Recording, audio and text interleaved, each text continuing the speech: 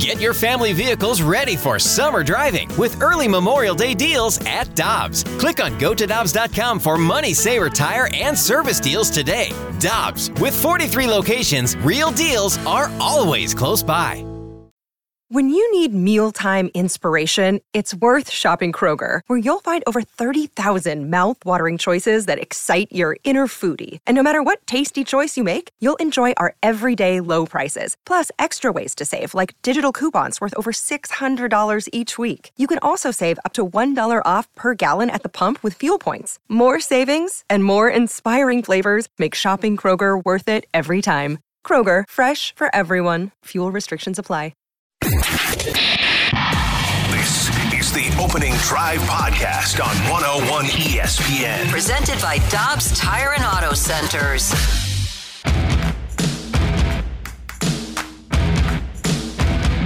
All right, move on. Nothing to see here. Please, Pittsburgh. Nothing to see here, please.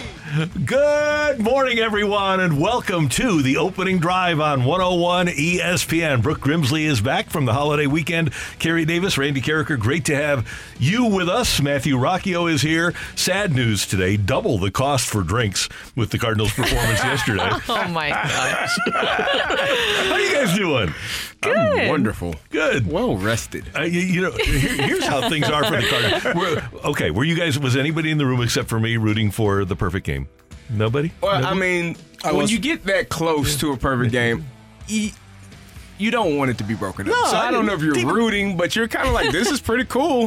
Hey, it doesn't look like the Cardinals are going to be involved in much history this year. It doesn't, if you're not, and you didn't have a chance to win the game, so you might as well kind of cheer for the perfect game. I was rooting for the guy. Yeah. Oh, because I got the update on my phone that the Royals had a perfect game going in the 8th, and then I got to the TV and I saw that it was technically a combined one because they went with the opener, and I was like, it's still. It took some of the shine off.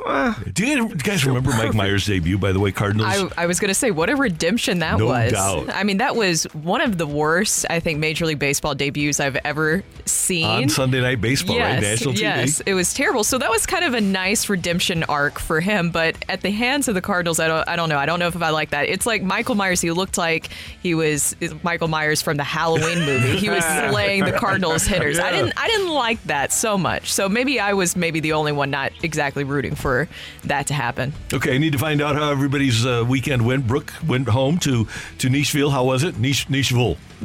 It was, I like how you added the vol. That's very important. It was great. I got myself a cowboy hat. Okay. Proud of you. Yes. I've lived in That. It was looking good. It was looking good. I lived in Tennessee my whole life, and I just now get one now that I don't live there anymore. We did the Jack Daniel's distillery tour, which is interesting because it's a dry county, and really? so it's very confusing. But they kind of like give you like little shots basically where you're right under the legal limit. But you had to like do like a whole walk beforehand. So like my fiance and I were like, okay, when are we gonna wrap this walk up so that we can get to the fun part? I think that's what everybody wants. And then you get there and you see these tiny shots, and you're like, okay, yeah, this is a dry county. But it was great. It was great to just go back home and kind of visit with my parents. They listen literally every morning, so they're going to be listening to this. I got to see my dad's little portable radio that he like takes around with him everywhere so he can listen to us. And got to hang out with some of my friends who are like all moms now, so I got to see all the babies, and it was great. Good deal. Nice. Yeah. Glad you're here. We missed you on Friday. We did. Yeah, I missed you guys while I was going on my Jack Daniel's distillery tour. You were having more fun. That's how a lot of people get through this show is clearly. they tour the Jack Daniels. Yeah. How about you, CD? Rested. I went to a comedy show on Sunday night, but Cedric the Entertainer and Mike Nice. Epps and D.L. Hughley. It was a really good show. Earthquake. It was a great time, and so did that Sunday. Rested pretty much all weekend. Just chilled. I didn't do much. You needed that. That's a good plan, and you needed that. Yes. How about Matthew? Matthew got his Ripple chips and dip. Rachel, thank you very much for the. I saw that. Yeah. I was going to get my tweet. chips and dip. You know I was going to. Thank you. Shout out to Schnucks for the French onion dip. Always good French onion dip from Schnucks. So, yeah, it was a successful weekend. Good. Yeah, I did a lot of eating. I did a lot of barbecuing and a lot of eating. So I was fine, too. A couple bike rides because the weather was perfect. Mm-hmm. And so we're talking about all this stuff that we did because the Cardinals keep losing. Yesterday, they almost got perfect gamed by the Royals. They lose 7-0. Day before that, they get walked off against Ryan Helsley, 4-3 to the Guardians. Saturday was fine. They win in the 10th inning against the Guardians 2-1, and they had lost the opener of that series 4-3. So not a good stretch here for our St. Louis Cardinals, who, oh, by the way, heading into last night, had the worst record in the National League. But the Nationals lost, so the Cardinals no longer have the worst record. Well, by percentage points, they're ahead of Washington. So they don't have the worst record in the National League. So, Wow. That's your sunshine and lollipops this Tuesday morning. It's the best I got for you. Is it fatigue from this series? I mean, from this stretch of games? I think it's a good excuse. You know what? They didn't. The Cardinals wanted to play on Memorial Day, right? So the reason that they did 19 and 19 are doing 19 and 19 is because they wanted to have that full house for Memorial Day. Now, should the schedule makers make every team play on Memorial Day, 4th of July, Labor Day? Absolutely, they should. But it's not like the Cardinals are immune to criticism for this because they're the ones that wanted to play 19 in a row. Yeah, I mean the thing is I think you can acknowledge that the stretch it's a very daunting stretch of games. And I saw on social media a lot of people kind of jumped on Ollie for the comments afterwards, and he didn't bring that up. That was a question that was asked to him, so he was responding. And I think it is fair to point out that this is a very long stretch of games. They knew that. But at the same time, too, you're not going to garner much sympathy from people who are like, well, I mean, yeah, but, you're professional baseball players. I saw some people say, you're just playing for 3 hours. There's a lot more that goes into it than 3 hours. CD, you could attest as a former athlete. It's not like you just show up and you go out there on the field. Right. And I'm not making excuses for them because either way, at the plate, it's concerning, right? Because it wasn't just yesterday. It's like their bats have been inconsistent during that Ohio trip as well, too. And if we worked 19 days in a row, day 18, we'd probably be gassed too, right? Doesn't matter what line of work you're in. If you work 18 or 19 days in a row, when you get to day 18 or 19 or 17, it's going to affect you. But this team, in addition to being gassed, they don't appear to have what it takes to be a division champion. Right now, here we are at the end of May. Memorial Day is a benchmark for me, and I find it alarming to have essentially the worst record in the National League on Memorial Day. And it's not like they've had devastating injuries. Their pitching staff has been pretty much intact.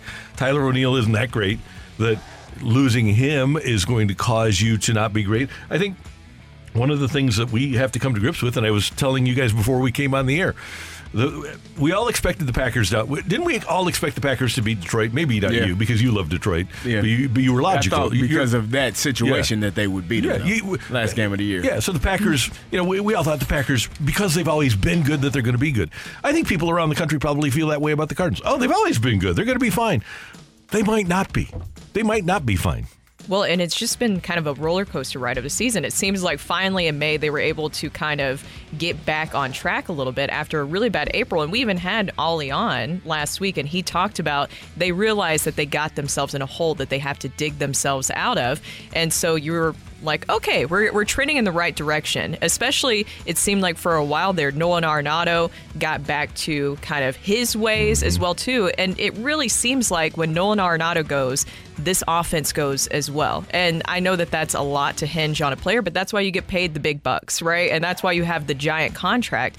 But when you only muster up 2 hits yesterday in that situation with Michael Myers, a guy who isn't even essentially a starter for the Royals, I think that the red flags are going to start coming up. I just don't know yet if you can say that it's fully back to panic bus mode because this is a long stretch of games. I would like to see how they are after this kind of reset. But it's concerning, definitely, because it seems like it's always something. Now you have your concerns about the outfield again, because you have Lars Nootbaar. Obviously, that did not look good yesterday, and they're saying back spasms, so he's kind of considered day-to-day. I'd be surprised if he's out there again today, but then they'll probably reevaluate after a few days. And then you have your offense kind of sputtering. I mean, it was great to see Wells Contreras get through that 0 for 27 skid, but at the same time, these are some pretty big skids for some of your guys. Yeah, they're scoring no runs. So the Cardinals will play the Royals again tonight.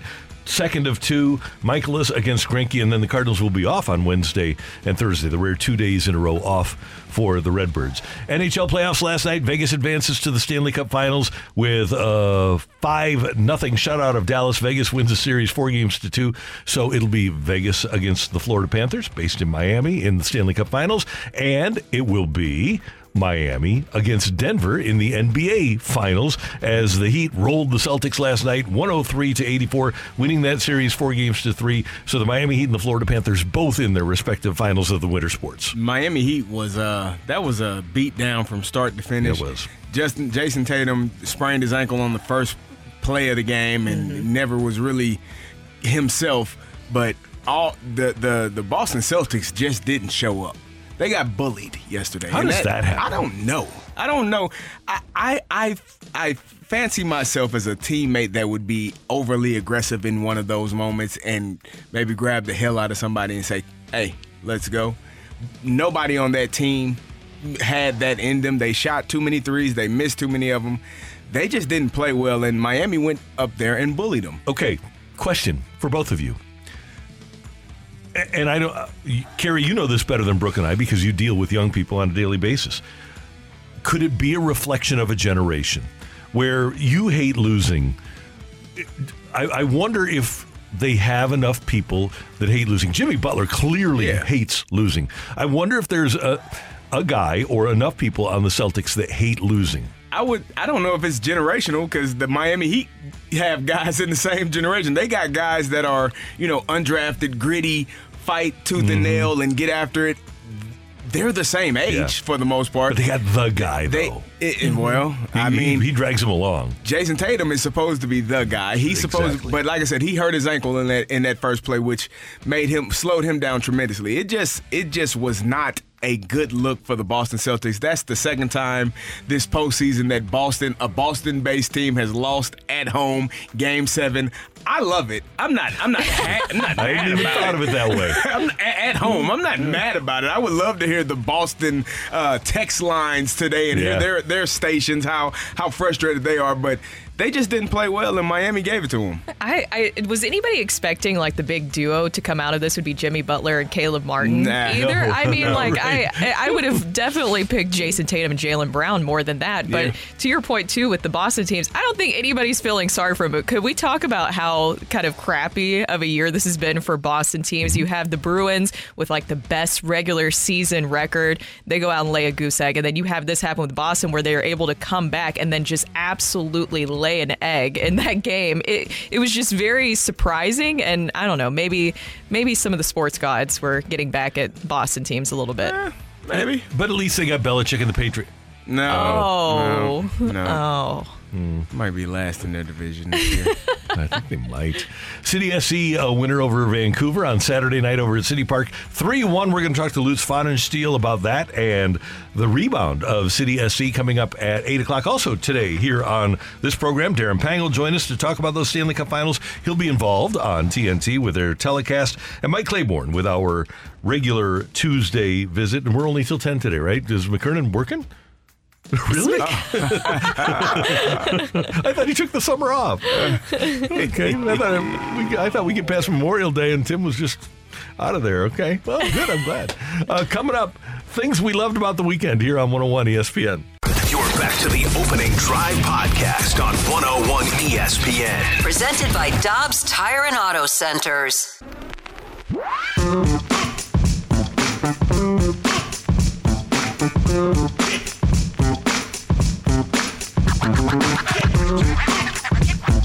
All right.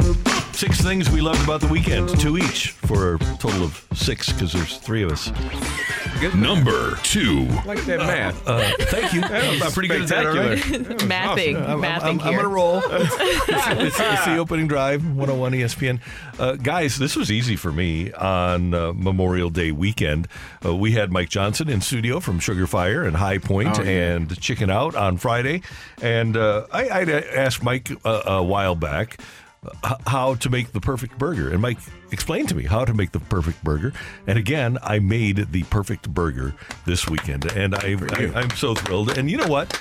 With the knowledge of how to make the perfect burger, Mike told us that Brooke, you weren't here, he eats a burger every single day of his life. I impressive. Get it. I totally get it with Every burgers. day? Every day. So I could do it with burgers that good. Man, it was great. Ooh. And I did it on the Traeger, so it was even better. It was sensational. Is that healthy? I don't know. I don't care. I'm old. I've had a nice run. Might as well have fun on the way out, Enjoy right? it. So for me, I was choosing between the two. I'll go with the Miami Heat. Their win yesterday, they were up 3-0 in the series. They allowed Boston to creep back into the series. Game 6 was one of the best games that in the series. Derek White hitting that last second shot as the clock goes off. That was spectacular for the Heat. That was a special win for them. I mean, for the Celtics. Unfortunately, the Miami Heat decided to go up to Boston and beat the hell out of Boston in Boston, and Boston couldn't get it done. So that was a great series, a great finish. Game 6 was awesome. Game 7 was cool. You know, you would have liked to see Boston show up a little bit better, but Miami Heat and Eric Spoelstra, he's a coach that does not get enough credit. This is his 6th finals appearance in I believe 15 years. So just how well he's performed as a head coach. Obviously, he had LeBron and D. Wade for 4 of them, but he's taken this crew of Jimmy Butler and a cast of characters twice in the last 3 or 4 years. So he's doing a special job. That Miami Heat culture is fun to watch. It is. Yeah, it really is. Well, my number 2 thing, I kind of went back and forth with this, but I think that it deserves a very big shout out because this weekend, City SC with a win. And one of the goals was scored by a St. Louisan and also recent Pattonville High School grad. Just days after he graduated, Miguel Perez was able to score a goal for City SC. Nice round of applause for that. And that's kind of what they've been saying, right? With their commitment to bringing MLS here to St. Louis was also kind of building up this next generation of talent here in St. Louis. And I don't think I was expecting to see this soon, but Miggy has been just such a great story for City SC. And the way that he's handling this at 18 years old and is holding his own out there, it was just great to see him finally get his first MLS goal. It paid off a lot for him. I was eating a bunch of McChickens when I was graduating from high school. I wasn't doing any of that. Yeah, I think they just unveiled, they just introduced the McChicken back in the day. So that was what I was doing when I graduated from high school. That's pretty awesome. Driving around my orange Firebird, getting in trouble. I was not doing good things like playing pro soccer and getting goals. No. I was working, though. Give me credit for working. Number 1. Guys, as we know, the Blues were very active at the trade deadline. They moved Ryan O'Reilly. They moved Vladimir Tarasenko. They moved Niko Mikkola. But you know what? Ivan Barbashev is going to the finals, and he is the 9th leading scorer in the NHL playoffs with 15 points. He's got 6 goals, 9 assists. He's second in the NHL in these playoffs with a plus 12. He is just a playoff player. And I love the fact that Ivan Barbashev has made himself a ton of money. And it's going to be fun when Ivan Barbashev, who is a grinder and will go and hit and play a North-South game, is on the ice at the same time as Matthew Tkachuk. That will be a fun matchup to watch. He had a really good goal in Game 5, was it? That was a really good goal, really spectacular. I mean, for him to be traded, mid-season, not knowing what the future really holds, going to a new organization, to be able to say you're in the final is a spectacular thing for him. I'm sure he's excited. I'm sure all of his teammates that he played with are excited for him as well. Yeah, it's going to be an interesting final. And give credit to Vegas because they've turned over their franchise, but they're still good enough to go to a final. Yeah. You got Florida in it? Yeah. Or are you taking? I'm taking Tkachuk. I think Matthew is the X factor. I agree. Yeah. My number one is yesterday. My son and I went to the park. Worked on some things with his swing. He has a game today. We'll see if it pays dividends. It didn't start out great. I've got to be honest. It was a rough patch there in the beginning of us working because he had been at his friend's house all night and spent the night. And, when you spend the night at a friend's house, you don't want to get up. And so he was a little tired, a little cranky. But finally, he started to come around, have a little success hitting the ball. I threw him some pitches. He actually cranked a few of them. So we'll see if that pays dividends tonight at the old ballpark for my son. I like to hear that. Just one little thing. And it's, the swing is a tough thing to get nailed down. So that's cool. I'm glad that he started repetition, hitting. doing it over and over the same way is the part that a 10-year-old has trouble with. Who would have thought? I think even 30-year-olds have trouble with it, if my observation is correct here. Maybe he has some pointers for me with that home run derby that we have coming up this weekend. Yeah. Good luck. I need some help with that. Rocchio's already proud. Do me proud. I won't be there, unfortunately. I'm just going to be the MC. Oh, well, you too. Eyes are. Listen, if you don't at least get one, can I borrow your forearms? If you don't get one, we're gonna have a conversation here when we get back. Monday. I gotta go to Tower T, I think, and practice just so that I'm not going out there fully green. Well, my number one thing, just keeping it on the theme of fun weekend down in Nashville, I got to break my diet for a little bit. I kind of, not that anybody told me that I could do that. I just did it anyways. You should. And I ate terribly. It was fantastic. Proud of you. I mean, we had some good old Southern cooking. So at the Jack Daniel's Distillery, if anybody ever goes for the tour there, they have this place called like Mary Bobo's, and it's family style. And so they told us that, and I don't know what I was expecting, but it wasn't what I was expecting, where they literally take you up to a table and you're eating with a bunch of strangers and you're passing food around. They already have like the meal, and it's like traditional like meatloaf and fried chicken and all that kind of stuff. It was good. I haven't had that in a long time. And then you got to chat with some strangers and get to know them and become a little family. That's awesome. I gained a new family this weekend. That's my number one thing. I like that. Good for you. Bobo's. What? Mary Bobo's. Mary Bobo's. Okay. Yeah. Good. Keep that in mind. All right. Family style. So that's good. That's what we got. Matthew, how about you? We got to get Matthew, because Matthew had his Ripple chips this weekend. So I didn't blow the anniversary, so that was good. That's the important part. I didn't screw that up. Yeah, good. Good for you. That's all that matters. Good. And that was my number one and number two. We saw on the Twitter machine that you were eating well. I was, yes. I was working the grill. It was fantastic. Bratwurst, cheeseburgers, hot dogs. Didn't get any of the wings of the pulled pork Sammys in there, unfortunately, but still, though, a pretty good spread. Of course, I had my one side. That's all I needed. That's the only side I ate, by the way. There was mac and cheese available with forks, and I said, no, I'm good. I got chips and dip. By the way, I did not need any other sides. Who won the food draft too? Carrie did. Oh yeah. I have to admit, I saw it, and I think Carrie had the best. Carrie did well. Here's the thing, best barbecue. How can we have a draft like that and not have a single vegetable? I noticed that. I noticed. Not even green beans. I was proud of us for not having a vegetable, Randy. I thought that was. I thought we knocked it out of the park. I thought that was exemplary. You did a spectacular job. Good job. Just meat and good job us. Cakes and pies and desserts. It was really good. Yeah. I didn't get any brownie. I gotta buy a brownie on the way home from work. We I had had a brownie. brownies. No, I didn't get any brownies. Ooh. Yeah, we didn't do them. That was just a whiff on draft day. My scouting staff just messed that one up. It's kind of like taking Jimmy Kennedy. Yeah, cherry pie with Jimmy Kennedy, serviceable, but just not. You could have had Troy Polamalu. Now who hates pie? Coming up, we've got our Birdwatch here on 101 ESPN. The smartest way to do your homework is Heckman Lumber. Warm weather means homework for homeowners. And if your homework means a new deck, then turn to the deck experts at Hackman Lumber. Browse the largest inventory of decking materials and deck accessories in Missouri at Hackman Lumber Company. Talk with their experts about treated lumber, cedar, TimberTech, Trex, Envision, AZEK, and Decorators to find the best deck for you. Check out endless choices of railings, balusters, and LED deck lighting options. Hackman Lumber Company will not be undersold on in-stock decking materials guaranteed. guaranteed. You can choose to do it yourself with Hackman's expert advice, or they can recommend reputable contractors to do the work for you. Stop by and see Hackman's expanded paint department too, with brushes, rollers, painter's tape, and 4 different lines of interior and exterior paint. Custom color match available. Visit Hackman Lumber's newly remodeled stores in St. Peters and Pacific, or their showroom in Troy, Missouri. Hackman Lumber. You're back to the Opening Drive podcast on 101 ESPN. Presented by Dobbs Tire and Auto Centers.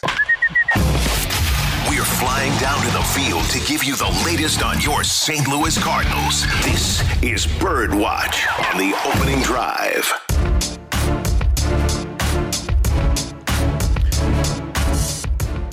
And it is time for a little Bird Watch. And Kansas City Cardinals against Cincinnati, Cleveland, Kansas City, 3-5 in their last 8 games.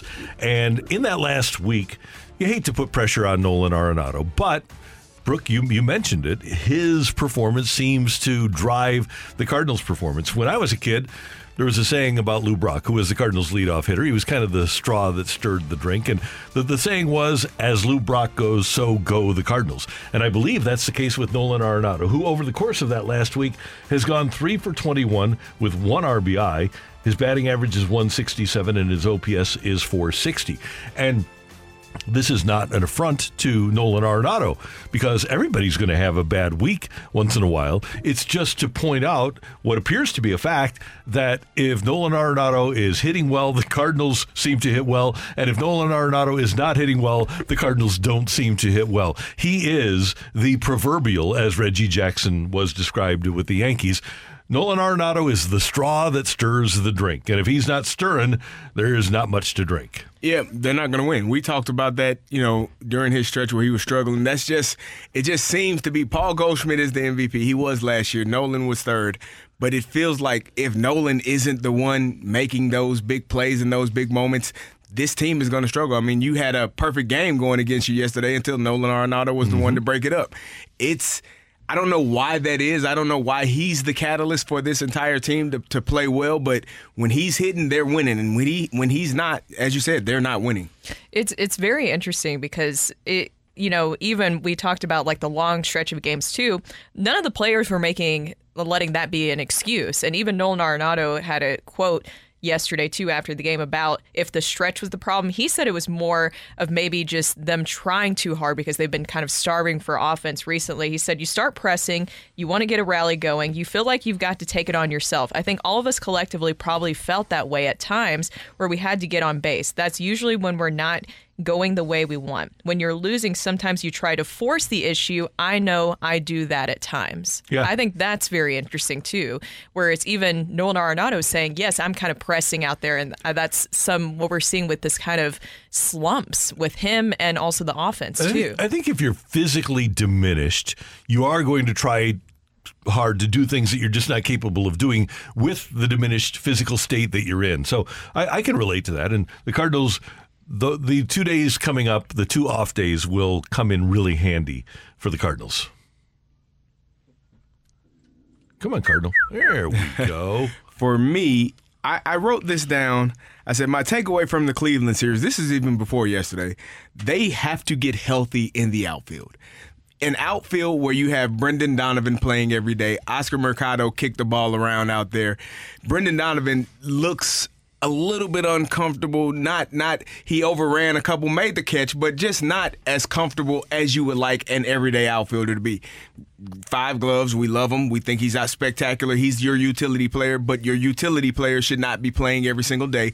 So right now, your outfielders, if you were to go in, Lars Nootbaar is day-to-day. Mm-hmm. Tyler O'Neill, IL. Dylan Carlson, IL. Still waiting to see if Dylan can bat from both sides and how he is running and all of those things.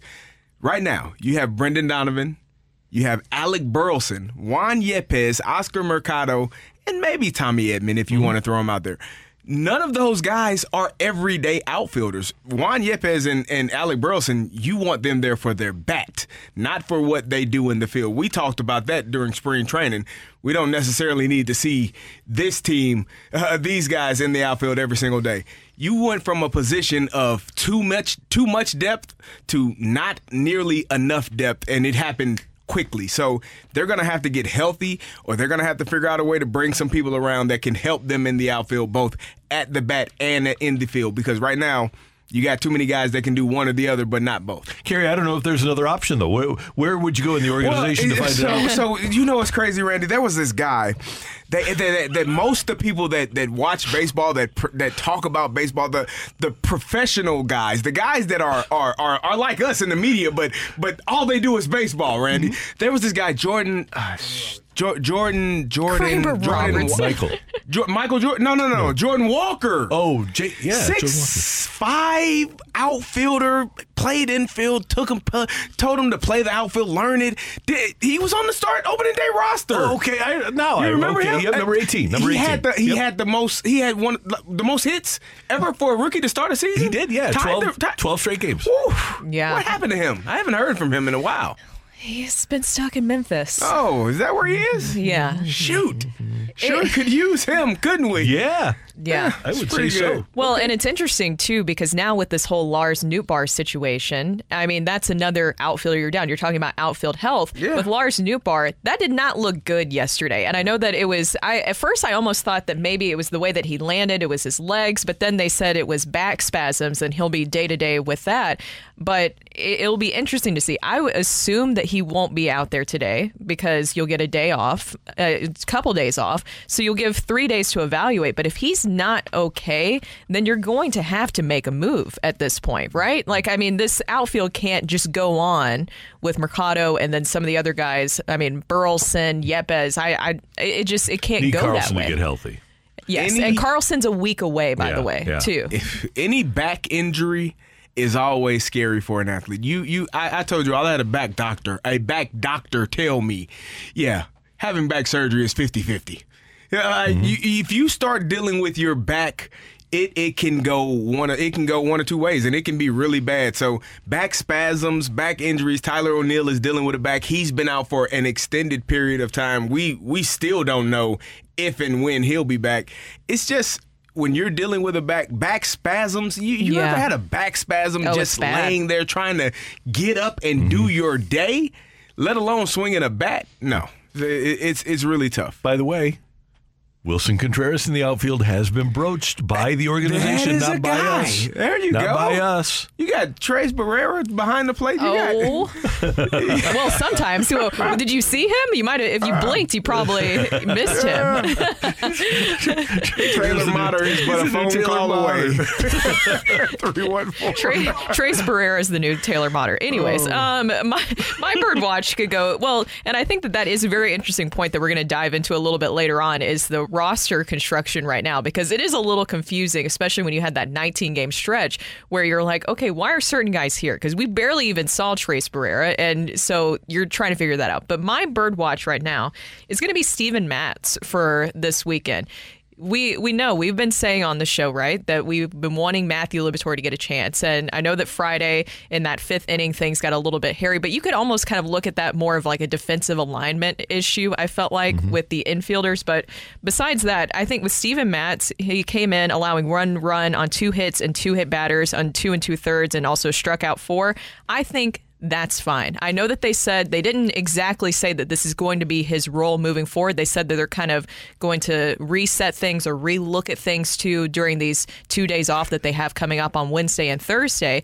But I think it's fine. I think that a middle reliever role for him is good. And he's actually good against lefties as well. I think this is a chance for maybe him to get back on track. You give Matthew Liberatore some more opportunities and see what that looks out like. Because I still think that if Matthew Liberatore, he needs to be part of the future of the starting rotation. And you got to figure that out sooner rather than later. And also not mess with him, too. Right. And, Brooke, the other thing is, they just have to play the best guys in the best position. They can't look at contracts. They just have to. If Steven Matz serves your team best and is best served as a relief pitcher, so what if he makes $11 million? Put him in the spot to succeed at the highest level for himself and for the organization. I agree. I mean, at this point, it was more than a sample size with what we saw with Steven Matz, and it was regressing. I don't think it was progressing. It was very incremental, too, with his progress with that, too. And I know we're probably going to get some texts in, what about Adam Wainwright? Here's the thing. With Adam Wainwright, he hasn't had as many starts. Is it concerning? In some ways, yes. But what did you honestly expect from Adam Wainwright this season? I didn't expect him to be an ace for the starting rotation. That was going to be my question also, Adam Wainwright. I mean, we talked about Steven Matz going to the bullpen. I know we want to get Adam to his 200 victories. I know that's an important stat for him and for the Cardinals. But if he doesn't have the great outings as a starter, maybe that's a person. But then who do you bring up? That's the key. You've got a replacement for Matz, right? Replacing him with. Yeah. You have to have guys that are ready to come here and perform at that level. And if you don't, then Adam Wainwright is your best option. And don't dismiss, from a team standpoint, the importance of Adam Wainwright in that clubhouse and to that clubhouse, and what it would do if you decided that he wasn't going to be one of your starting pitchers. By the way, I love sports. I love baseball. But there are certain things I hate about sports and that I hate about baseball. And I hate the fact that starting pitchers aren't allowed to go 7 innings anymore. It drives me crazy. Randy, there was a guy in Cleveland a couple of days ago that looked really good. Did? Yeah. He was really good. Yeah, but I wonder if he went into the 7th inning. Shane Bieber? Yeah, let's think about this, sir. If he were a Cardinal, if Shane Bieber were a Cardinal, would they allow him to go 7 innings? See, here's my thing. The reason why I love veteran players is when you get to a point where you can say the hell with you and do whatever. Like, that's why I asked Wayno the other day, have you ever said to the manager, hey, no, go back. Get the hell away from me. Because when you are a veteran player, you are allowed that. I watched a player toss his helmet to the O-line coach and say, no, hell no, you do it. And sat there on the ground the rest of practice. It was amazing to me. I couldn't do it, but he was a veteran. He was a starter. And so when you're a veteran player, if you are Shane Bieber and you got the ball and you're rolling and that manager comes out and you give him a stare, it's either take the ball out of my hand or go away. You're going to have to physically remove this ball from my hand. And most times the manager will say, okay. So the front office will have to say, okay. So I think having those types of players matter. And when you want to be successful, you got to have some stubbornness to you to understand that this is my ball. I'm going to pitch it, and you're going to get the hell back in that dugout right now. Well, especially with how much this bullpen has been used to. I mean, it's almost like, and Wayno said it too in that same interview, that he wants to give the bullpen a break because they've been used so much. You know, I mean, you have to worry about that as well with the bullpen of they're going to be cooked by the time that we get to the playoffs. My guess is that if Bieber is unhappy, you get out to the mound and Bieber's got a mood. So, and the manager probably gets to the mound and Bieber says, "What do you mean?" So it's I see what you did there. That was a Justin Bieber reference. I don't know the man's discography well enough to know if he's pulling off these references successfully. Does anybody know this? No, I know the song. I'm confident. Yeah. That was another one. Wow, look at you. Are you looking up Justin Bieber song titles? Because I don't know. If you know that off the top of your head, I would be, no chance. Shocked. All right, there you go. So that's your Justin Bieber update here on 101 ESPN. Coming up, get your text into the Air Comfort Service text line. 314-399-9646. 314-399. Yo-ho! Take it or leave it next on 101 ESPN. You're back to the Opening Drive podcast on 101 ESPN. Presented by Dobbs Tire and Auto Centers. It's time for Take It or Leave It. Want to say something? Want to put it out there. If you like it, you can take it. If you don't, send it right back. Get your text into 314-399-9646 and give us your Take It or Leave It. Brought to you by Gloria Lou Realty. Visit GloriaHasTheBuyers.com and start packing. That's my final offer. Take it or leave it.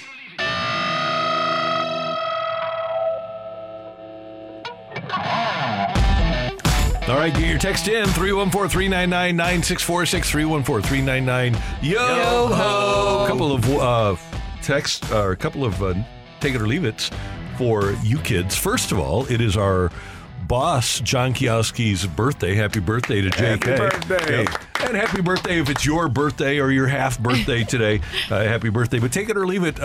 You kiss up to the boss with a present on his birthday. I didn't bring one, Randy. I didn't I guess I would have to leave it. I may. Maybe we can go grab later. something. A little later, yeah. He likes a nice Cabernet, I know. He's listening. Yeah. Happy birthday. Happy birthday, John. Happy Kay. birthday. We appreciate you. Okay, and another one. The Cardinals regularly make the playoffs. Take it or leave it. If they don't make the playoffs this year, you'd be fine finishing with the worst record and having the potential for the first pick in the draft. Leave it. I would be fine with that? Yes. No. Take it or leave it. I'm going to leave that. Okay. No. Okay, there are people that say, well, if they don't make the playoffs, it doesn't matter anyway, and they would be fine finishing with the worst record and being in the draft lottery. Yeah. I don't think that they would like. I don't think fans would like that much. I don't want to be last.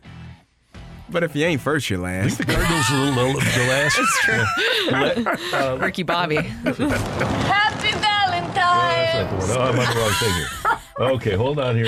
I can fix this. I think we got it. That just happened. Maybe not. Anyway, we got something from Ricky Bobby. But here's the thing. I think the Cardinals, and I believe the Cardinals are happy about this too. I believe that the last time the Cardinals finished with the worst record in the league was 1908.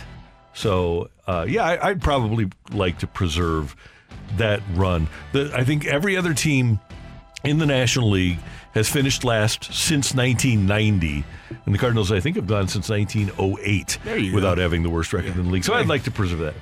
You don't ever want to be last.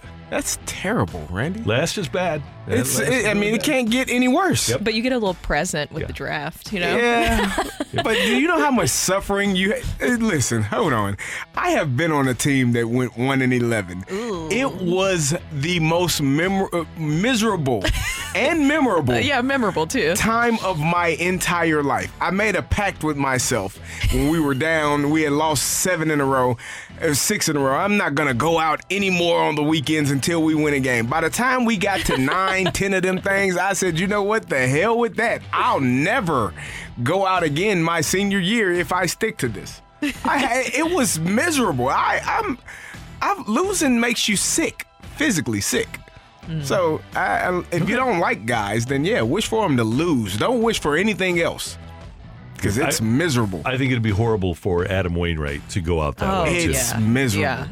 Yeah. So over the weekend, we talked about this. Scottie Pippen was talking about one Michael Jeffrey Jordan, saying he was a horrible, horrible player. Take it or leave it.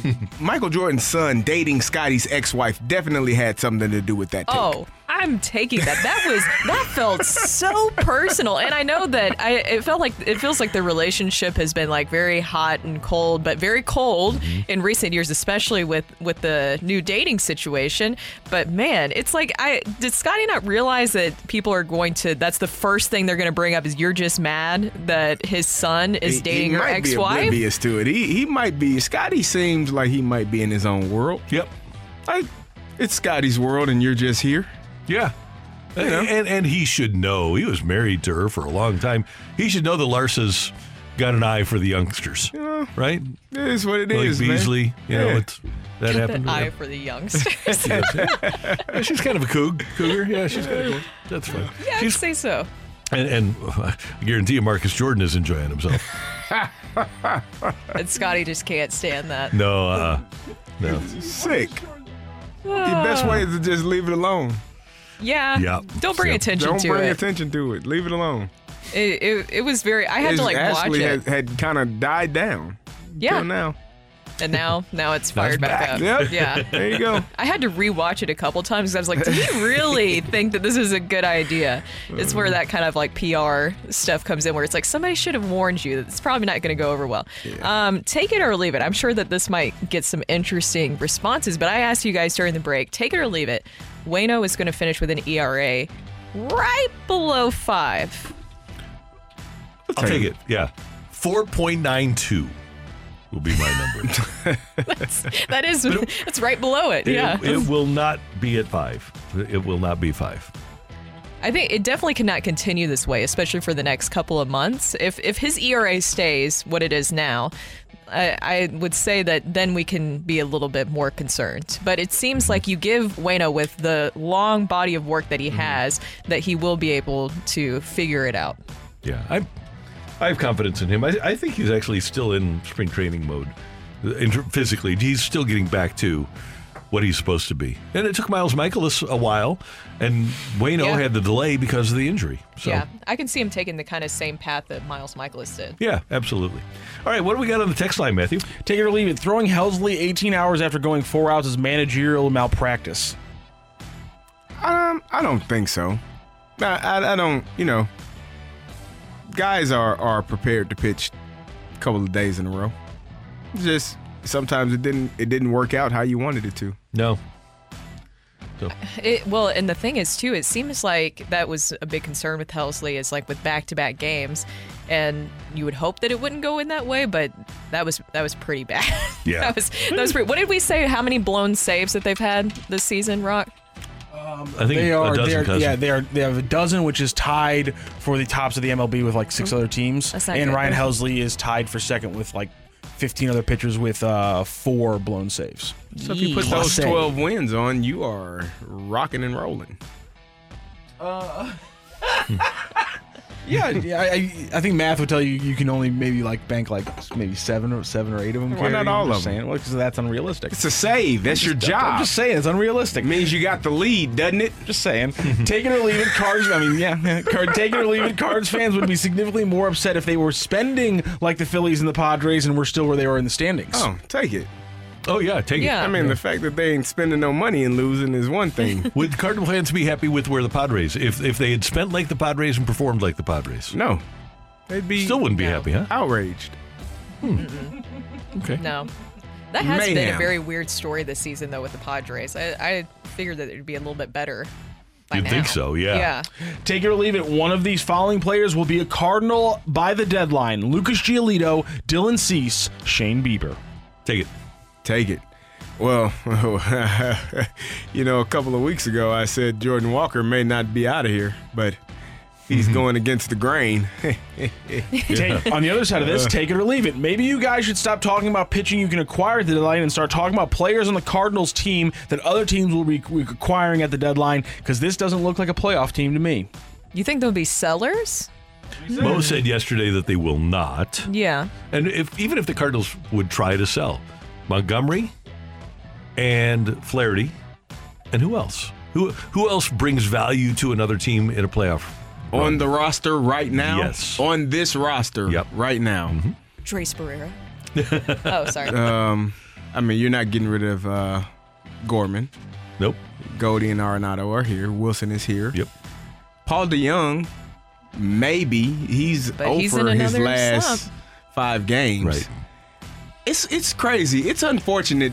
That to me is one unfortunate thing, because he's a guy that when he goes over, like Nolan Arenado can go over 21, over 29. No one bat. They bat an eye, but it's not really looked at with that much scrutiny. No. When Paul DeYoung, he can go over 15, and people notice. are panicking. Yep. Like, oh, here we go. Right. So I just don't see the value out there for a team that is in a playoff hunt that the Cardinals would be willing to. All due respect to Tyler O'Neill. Who's going to want Tyler O'Neill for a playoff run? Because No. you can't count on He's him, right? hurt. So, Dylan Carlson? But if I you're don't the think Cardinals, you can't get rid of him. No. When he's healthy. Right. There's only one. I would say Flaherty and Montgomery both. I would think Montgomery would hold, especially if somebody thinks they can fix him.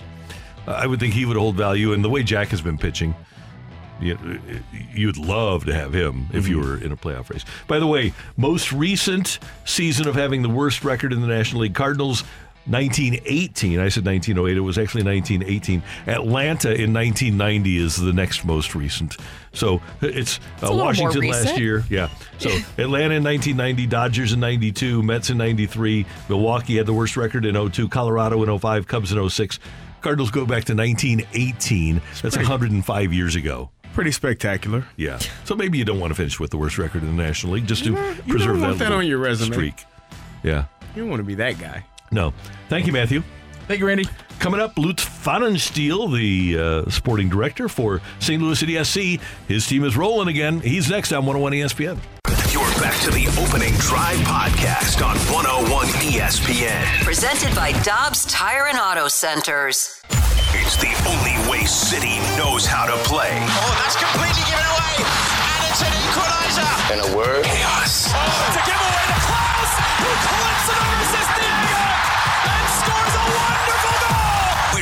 down City SC on the opening drive in our weekly segment we like to call Controlled Chaos. Brought to you by Keystone Event Staffing.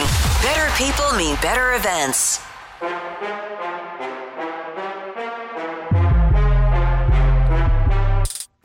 With Brooke Grimsley and Super Bowl champion Kerry Davis, I'm Randy Carricker. It is the opening drive on 101 ESPN. And after a 4-0 clean sheet against Kansas City last week at City Park, St. Louis City SC with another victory, 3-1 over the Vancouver Whitecaps Caps on Saturday night. And we head to the Celebrity Line. And joining us right now is the sporting director for St. Louis City SC, Lutz Pfannenstiel.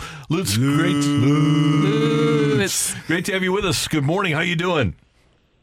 Very well. Good morning. How are you guys? We're doing well, and I would imagine that you're pretty excited about the way that your side is performing.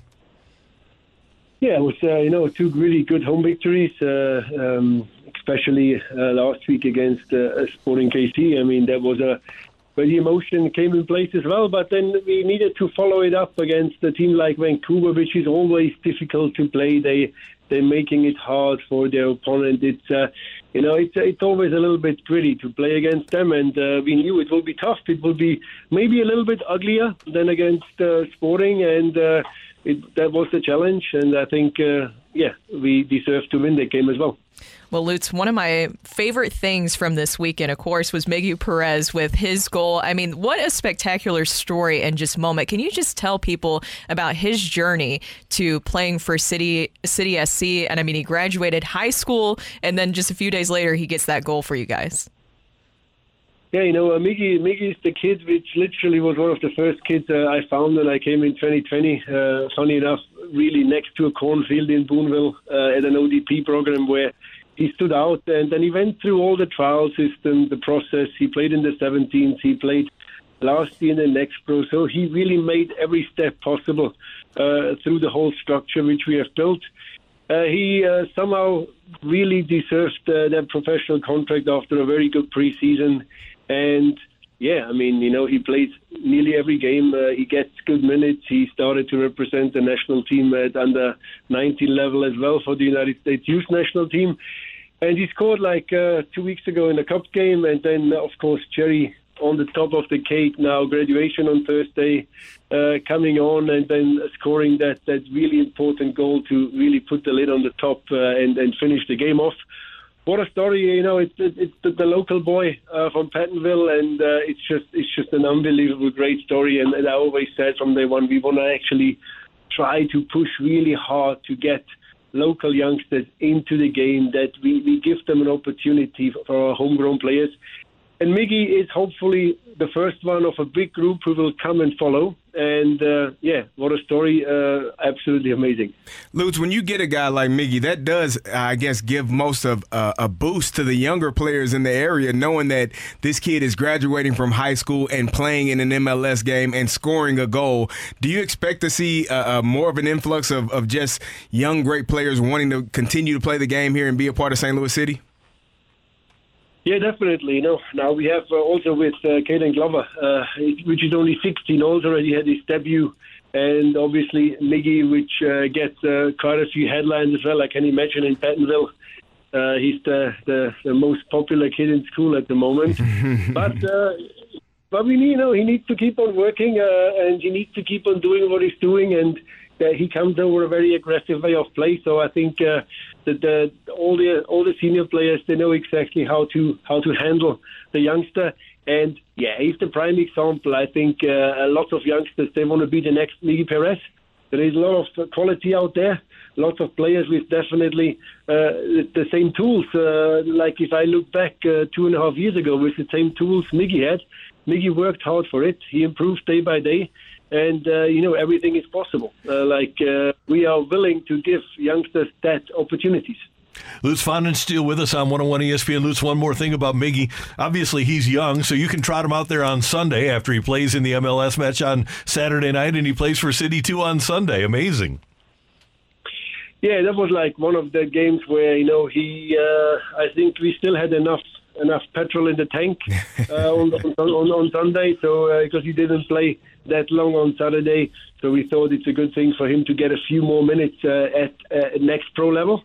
And that was for me the amazing thing. He went out there on Sunday and he played like a boss. He played like a guy who's already very experienced, and I think that's what it does. Getting these first 2 minutes, you coming down again into a bit of a younger age group, and he definitely already comes up with a really good appearance, and he does well.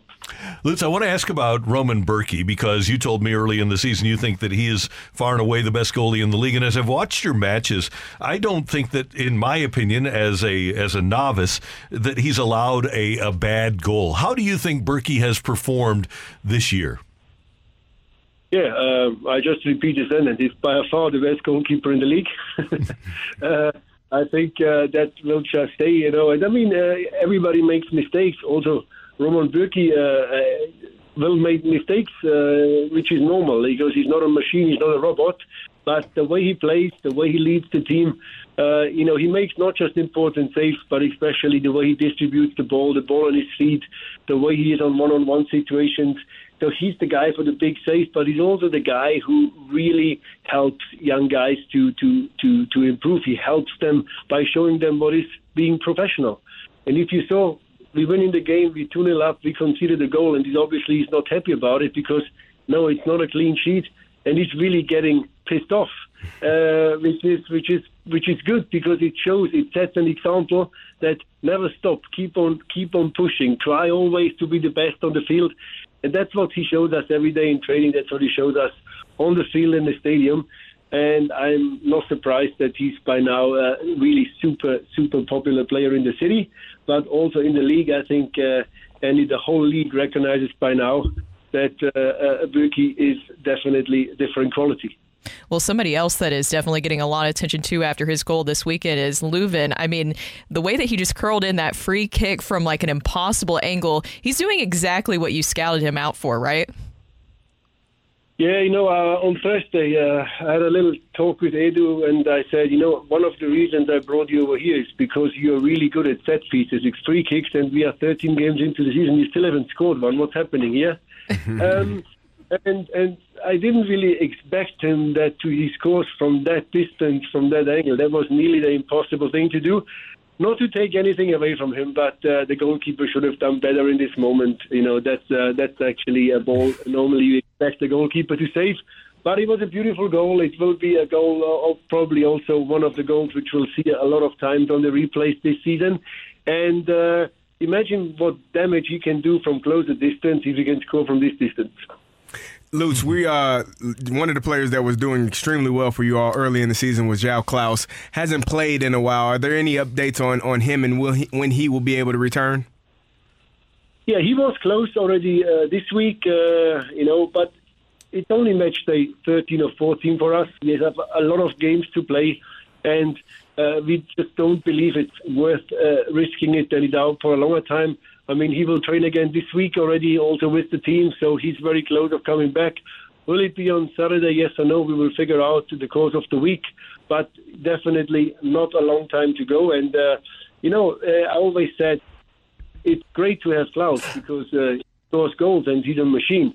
But in the end of the day, if he doesn't play, well, we still have a lot of other players who need to step up. They showed the last few games that they have the quality to step up. So we need to be able to cover for Klaus if he's out. If he's back, we are super happy because he's a difference maker.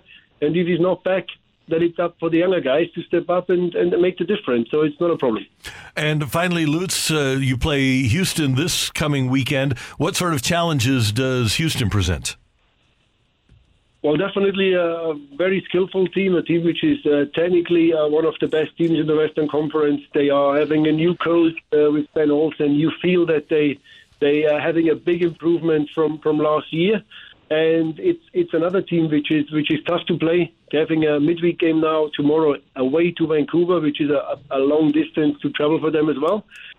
So we welcome them with open hands on Saturday. And like it is, I always say home games is for us extremely important. We want to build a fortress. We want to win as many games as possible at home. We want to pick up as many points as possible at home. And we have Houston coming, and the weekend after, LA Galaxy is coming. So that's our chances to keep the momentum going. We have now 2 home games, 2 home victories on the run, and we will try everything to get a third. Lutz, thanks so much for the time. Congratulations on the victory this past weekend, and good luck next weekend. Thank you so much, guys. Appreciate it. Thank you. Lutz Pfannenstiel, he is the sporting director for St. Louis City SC, and they have things rolling, and they do have the Houston Dynamo in town on Saturday, followed by, as Lutz mentioned, LAFC. And Houston, man, they have a late game, a late match against Vancouver, as he mentioned, tomorrow night, and then they have to come here for a game Saturday. So we will. Our crowd at City Park will open our arms for the Houston Dynamo. Coming up here on 101 ESPN. It is a Tuesday, and how much did the Cardinals' odd scheduling contribute to this run? That's next on 101 ESPN. You're back to the Opening Drive podcast on 101 ESPN. Presented by Dobbs Tire and Auto Centers. A fresh perspective on the day's top stories. It's the Opening Drive's Fresh Take. Brought to you by Schnucks Rewards. Reward yourself. Earn 2% back on every purchase with the Schnucks Rewards app.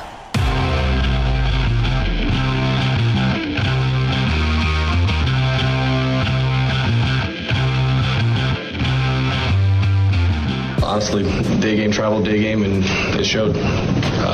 Guys are at 18 in a row, and you can see it, you can feel it. No excuse, but they're playing through it. Today it showed. It was hard to get anything going offensively.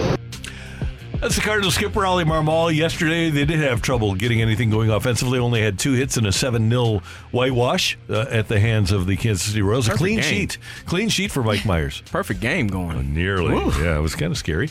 And so the Cardinals will wrap up this 19 games in 19 days stretch today. And the schedule certainly hasn't been kind to the Cardinals, but as Oli says, nobody feels sorry for them. And what they need to do, the Cardinals need to do, is find a way to win this last stretch. There is no excuse, schedule or no schedule, for the Cardinals to have this sort of performance against Cincinnati, Cleveland, and Kansas City. They should not have split against Cincinnati. They should not have lost 2 of 3 to Cleveland. And they should not have split at best with Kansas City. I don't care how long you've been playing. I don't care if you've been playing 46 days in a row. The Cardinals are just a better team than the Reds, better team than the Indians. And let me put it in a different manner. They're a more talented team. They have better players than the Reds, better players than the Indians, better players than the Royals, and they're wasting an opportunity here, and that's why they have the worst record in the National League.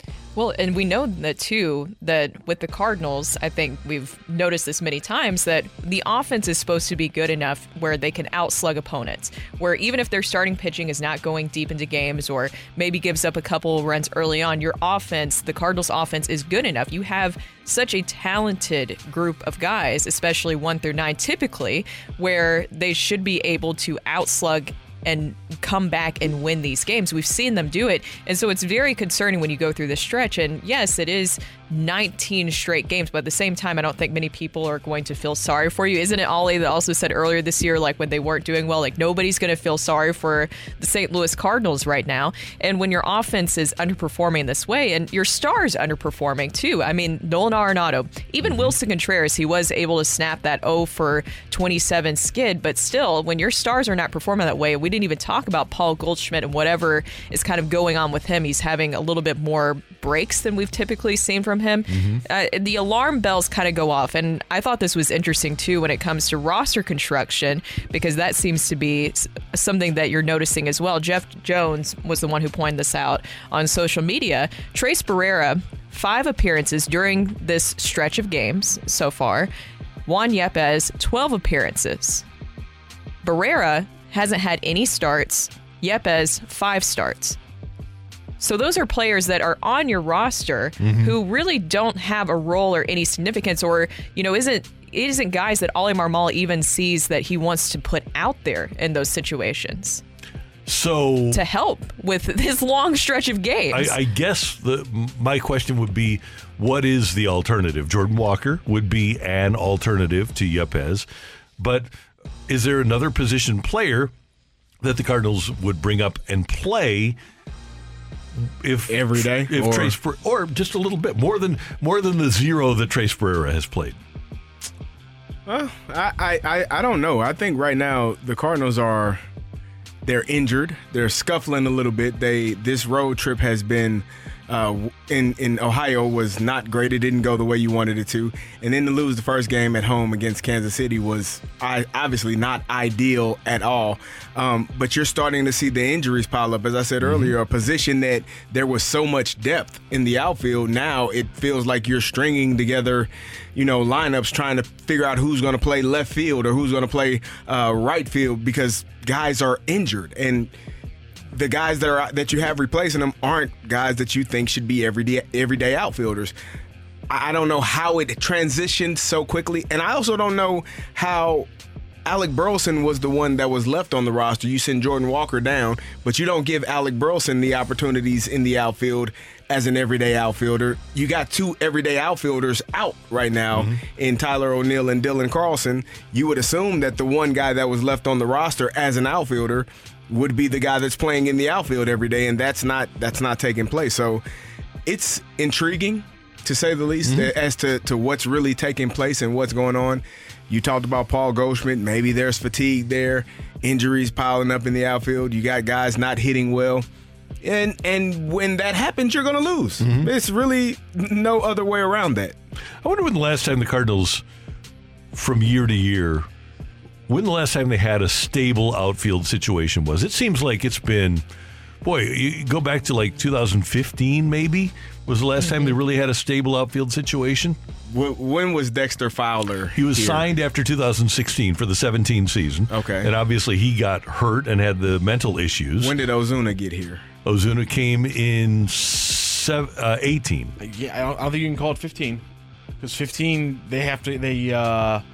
Grichuk and Piscotty and Peter Borges was supposed to be the center fielder. He didn't work out. Jason Hayward's out there. He's not doing great. 14, they went to the NLCS.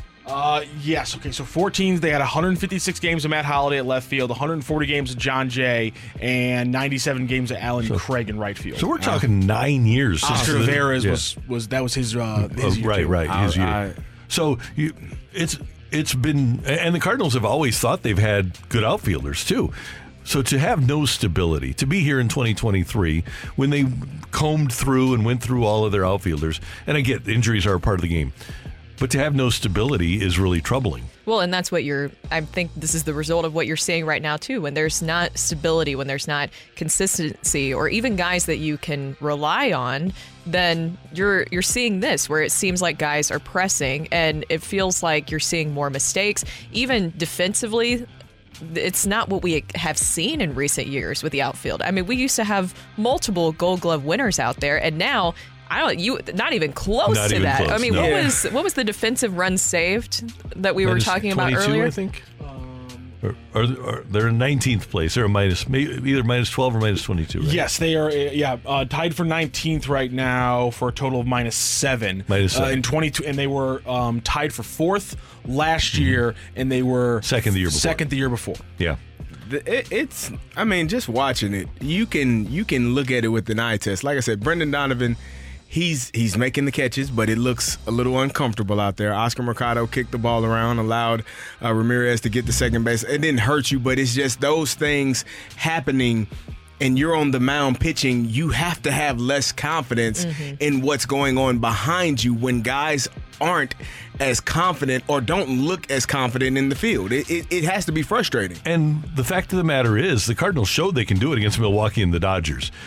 I don't think that was a fluke. I think that's more representative of the Cardinals' abilities, but they just aren't playing up to their abilities in this last stretch. No. And also, too, we know that we've been on Jordan Walker watch. I know that CD, you have your prediction. What is it, June 27th, I believe. 27th? After the London trip. Depending on what happens with Lars Nootbaar, and that will be very interesting to watch the next couple of days, there might need to be a move sooner than that. And I think that Jordan Walker, why not have him come up here? But it's interesting, too, because we have some sound here with Jordan Walker down in Memphis, and he talked to some local reporters down there. And what was the reason he was sent down, guys? Launch angle. Launch angle and walk rate. Okay, so now listen to what he told reporters in Memphis. I kind of went back to what I was doing before. I was told to start hitting the ball in the air, and that kind of got to me a little bit about trying to force the ball in the air a little bit too much. And I forced myself to do things that I usually don't do. So right now I'm not too worried about getting the ball in the air more, and I'm starting to drive the ball a lot better now. So I think it's just, being more relaxed and not thinking about it at the plate.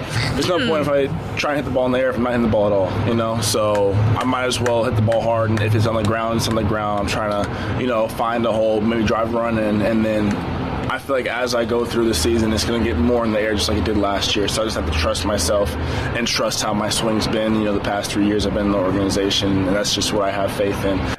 Well done, young man. Oh, my. Well done. Oh, my. This is a young man who has a veteran soul. I talked about it earlier. When you are a veteran, you do whatever the hell you want to do, and it's on them to figure it out. When you are a superstar, I give you a round of applause, young man. So I love it. Who does he wind up playing for next year? Whomever, the 29 teams will be, you don't want him, we'll take him. This young man understands who he is. He understands what he is. He understands his value as a player, and he is not going to allow a front office or anyone to tell him, hey, you need to fix this. He had the highest, the longest hitting streak for who? For a rookie to ever play the game? Ever play the game. To start off a season. And you want him to change it because it doesn't look how you want it to look, man, I would and so my question would be, how many times have you stood in the batter's box and swung at pitches from Major League pitching? Because if you haven't done it to that level that he's going to do it or has done it to this point, trying to change things does not always work for everyone. And I applaud him. I applaud him for standing in his spot and saying no. I will not change. At what point is me hitting the ball in the air or attempting to if I'm not hitting the ball at all? So, it may be a philosophical differences. We've heard that term before. And maybe he's not here. And maybe that will be the best thing for his career. And then you will be looking at this trade as another Randy Arozarena where you're saying, what the hell were the Cardinals doing? We just get a glimpse of it prior to it actually potentially happening. Well, and the thing is, too, is as soon as I heard that sound, I was like, uh-oh. Because that's when kind of the alarm bells have gone off, because you have seen in the past when a player kind of goes against what maybe they are asking for you, especially publicly, that it doesn't bode well for the players. We already had someone from the 618 text in. They've done this to several guys, Wong, DeYoung, O'Neill, Bader. Yep. And you can see, and he even said in that first line, what did he say? He said, it did get in my head a little bit, too, because then you have all those different voices in your head kind of telling you what to do. It's kind of like you were talking about with your son, with his swing and working with him. Too many people telling him what to do, then he's overthinking it. Yes. It sounds really simple, but if the players even notice that as well, it's too many voices wanting to change too much. It just doesn't work. The reason that you got to the majors is because of what he was doing prior to that. And look, maybe he can learn the outfield more and stuff like that. Should they have been doing that sooner? Probably. And my thing to that is, every person that we've talked to, that we've heard, said he is a superstar. None of them, not one of them, said, yeah, he'll be a superstar if he changes his swing to have a better launch angle. I didn't hear one person say that. I didn't hear one person that is in the media that does baseball every single day. None of them said that. They all said this young man is a superstar.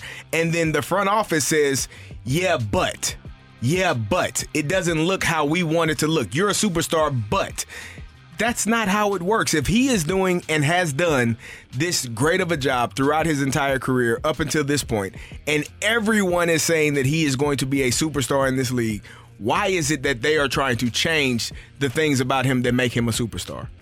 And again, I applaud him for saying, hell no, I won't do it. And if you don't want me here, fine. I'll go somewhere else. I'll be a superstar, and you all will regret this trade or this decision. Yep, that's great sound from Jordan Walker. That's our fresh take here on 101 ESPN. Coming up, we've got the fight for you. Do you have a fighter? We're good with a fighter. So the fight's coming your way next on 101 ESPN. You're back back to the Opening Drive podcast on 101 ESPN. Presented by Dobbs Tire and Auto Centers. Welcome to the fight. In the red corner, Average Joe Listener. And in the blue corner, the undisputed king of morning drive. Please welcome Randy Carricker.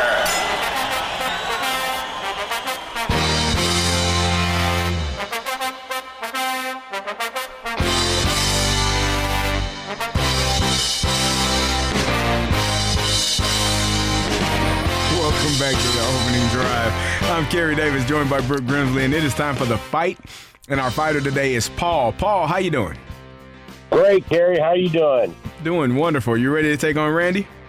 Oh, sure. We'll try this out. All right, here we go. Who won the 2004 World Series MVP in the Red Sox shellacking of the Cardinals?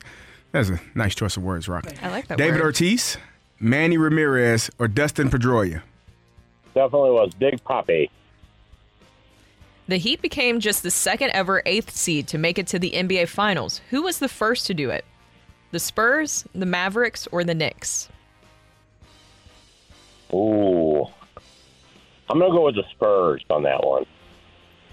The Golden Knights became just the third expansion team to make the 2 Stanley Cup final appearances in their first 6 seasons, joining the Blues and who else? The Pittsburgh Penguins, the Philadelphia Flyers, or the Edmonton Oilers? I believe it was the Flyers. Which franchise is the last to sport multiple 20-win pitchers in the same season? Is it the Diamondbacks, the Red Sox, or the Astros? Diamondbacks. All right, we'll double check our score and we will bring in Randy Carricker. Paul, how you feel?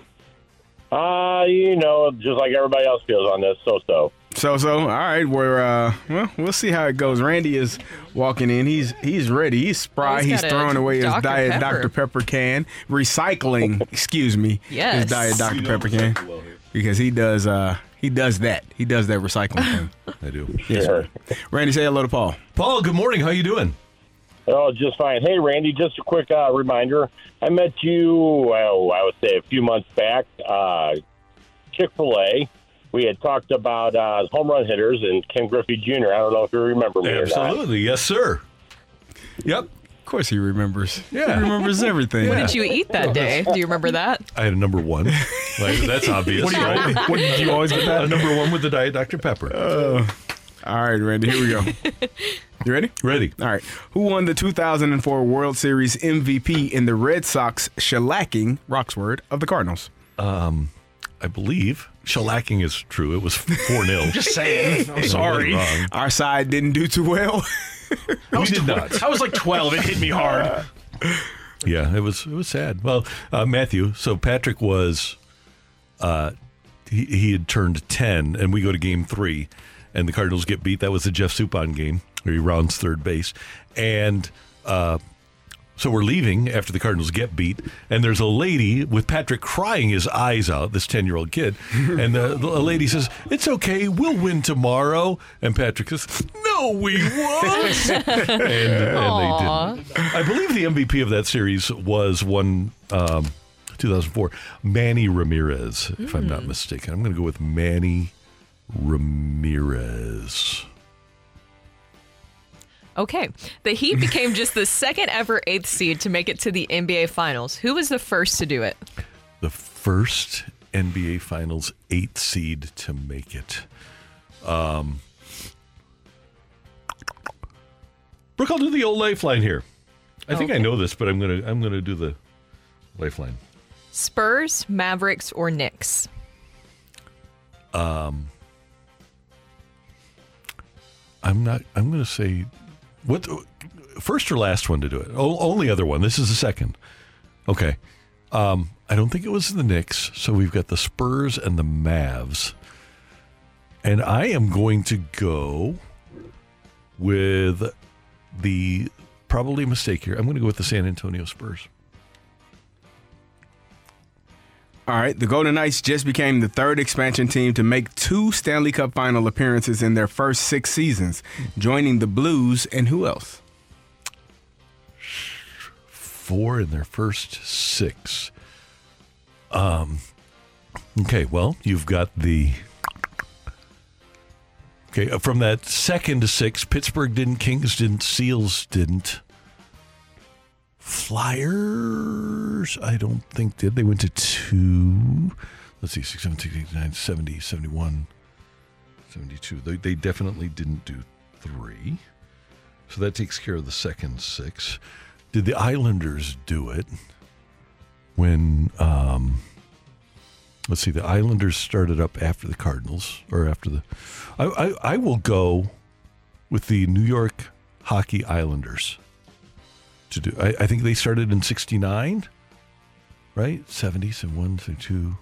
Oh, no, they would not have done it. No, not the Islanders. Okay. So let's think about this. We've got Vegas.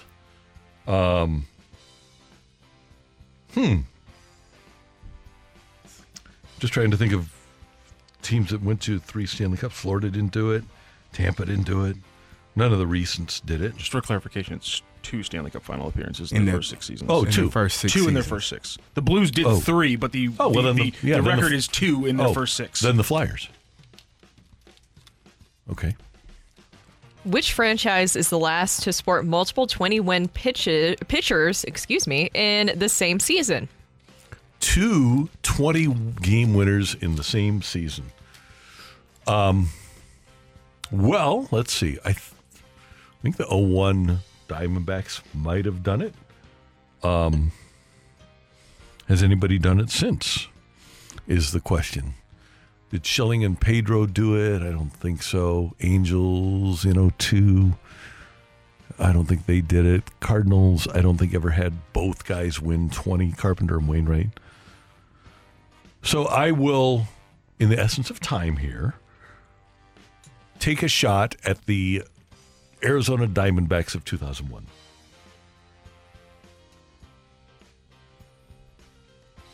This was a very tough fight. Good job, He's Rob. so happy. I'm so not that proud. happy about that. I want a lot of right answers. You did a good job on this one. This means that there's a lot of people driving around St. Louis saying, what the hell is going on right now? There was one total question correct across these 4 to 2 different players. So, who is the winner of today's fight? Ring that bell.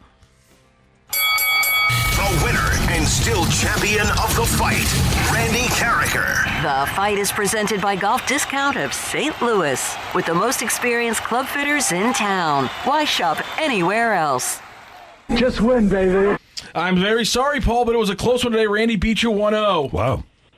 What? I'm very sorry. Everyone's confused. Let's go through those answers. 2004 World Series MVP, the Boston Red Sox sweep the St. Louis Cardinals. It was, in fact, Manny Ramirez who did that. Happy birthday to Manny Ramirez. That is his birthday today. The Heat became the second ever 8th seed to make it to the NBA Finals. The New York Knicks in 1999 are the first and only, were the first in, for a time, the only 8th seed to ever make it. The Golden Knights became just the 3rd expansion team to make 2 Stanley Cup final appearances in their first 6 seasons. Obviously, the Blues are in there. This one, in fairness, is kind of cheating, but technically the 1979-1980 Edmonton Oilers are an expansion team. No, they weren't. They would go to the... No, they were... It was a merger. It is technically... They merged, right. They were in existence. It is counted because it's not... Because it's the WHA, not the NHL. It is technically counted. So glad and they you went won. they went to a final in their 4th season and then one in their 5th and 6th seasons. The Philadelphia Flyers... They were an expansion season when they started with the WHA. The Philadelphia Flyers went in their 7th and 8th seasons in existence. So I'm just saying. The Oilers is the Oilers. technical answer. That is very, very technical and very, very wrong. Fair enough. And which franchise you got the win? And which franchise is the last to sport multiple 20-win pitchers in the same season? It's a lot more recent than that. In 2019, Justin Verlander and Garrett Cole with the Houston Astros both won 20 games. You got it, Randy. You got the first one, and that's all you needed. So a win today for Randy. Again, thank you so much for joining the fight today, Paul. Have a good one, Randy. We'll see you next time. All right, thanks, Paul. Good to have you with us on 101 ESPN. Coming up next, we're going to talk some hockey with Panger. He's getting ready for the finals between Vegas and Florida on TNT. Darren Pang next on 101 ESPN. You're back to the Opening Drive podcast on 101 ESPN. Presented by Dobbs Tire and Auto Centers.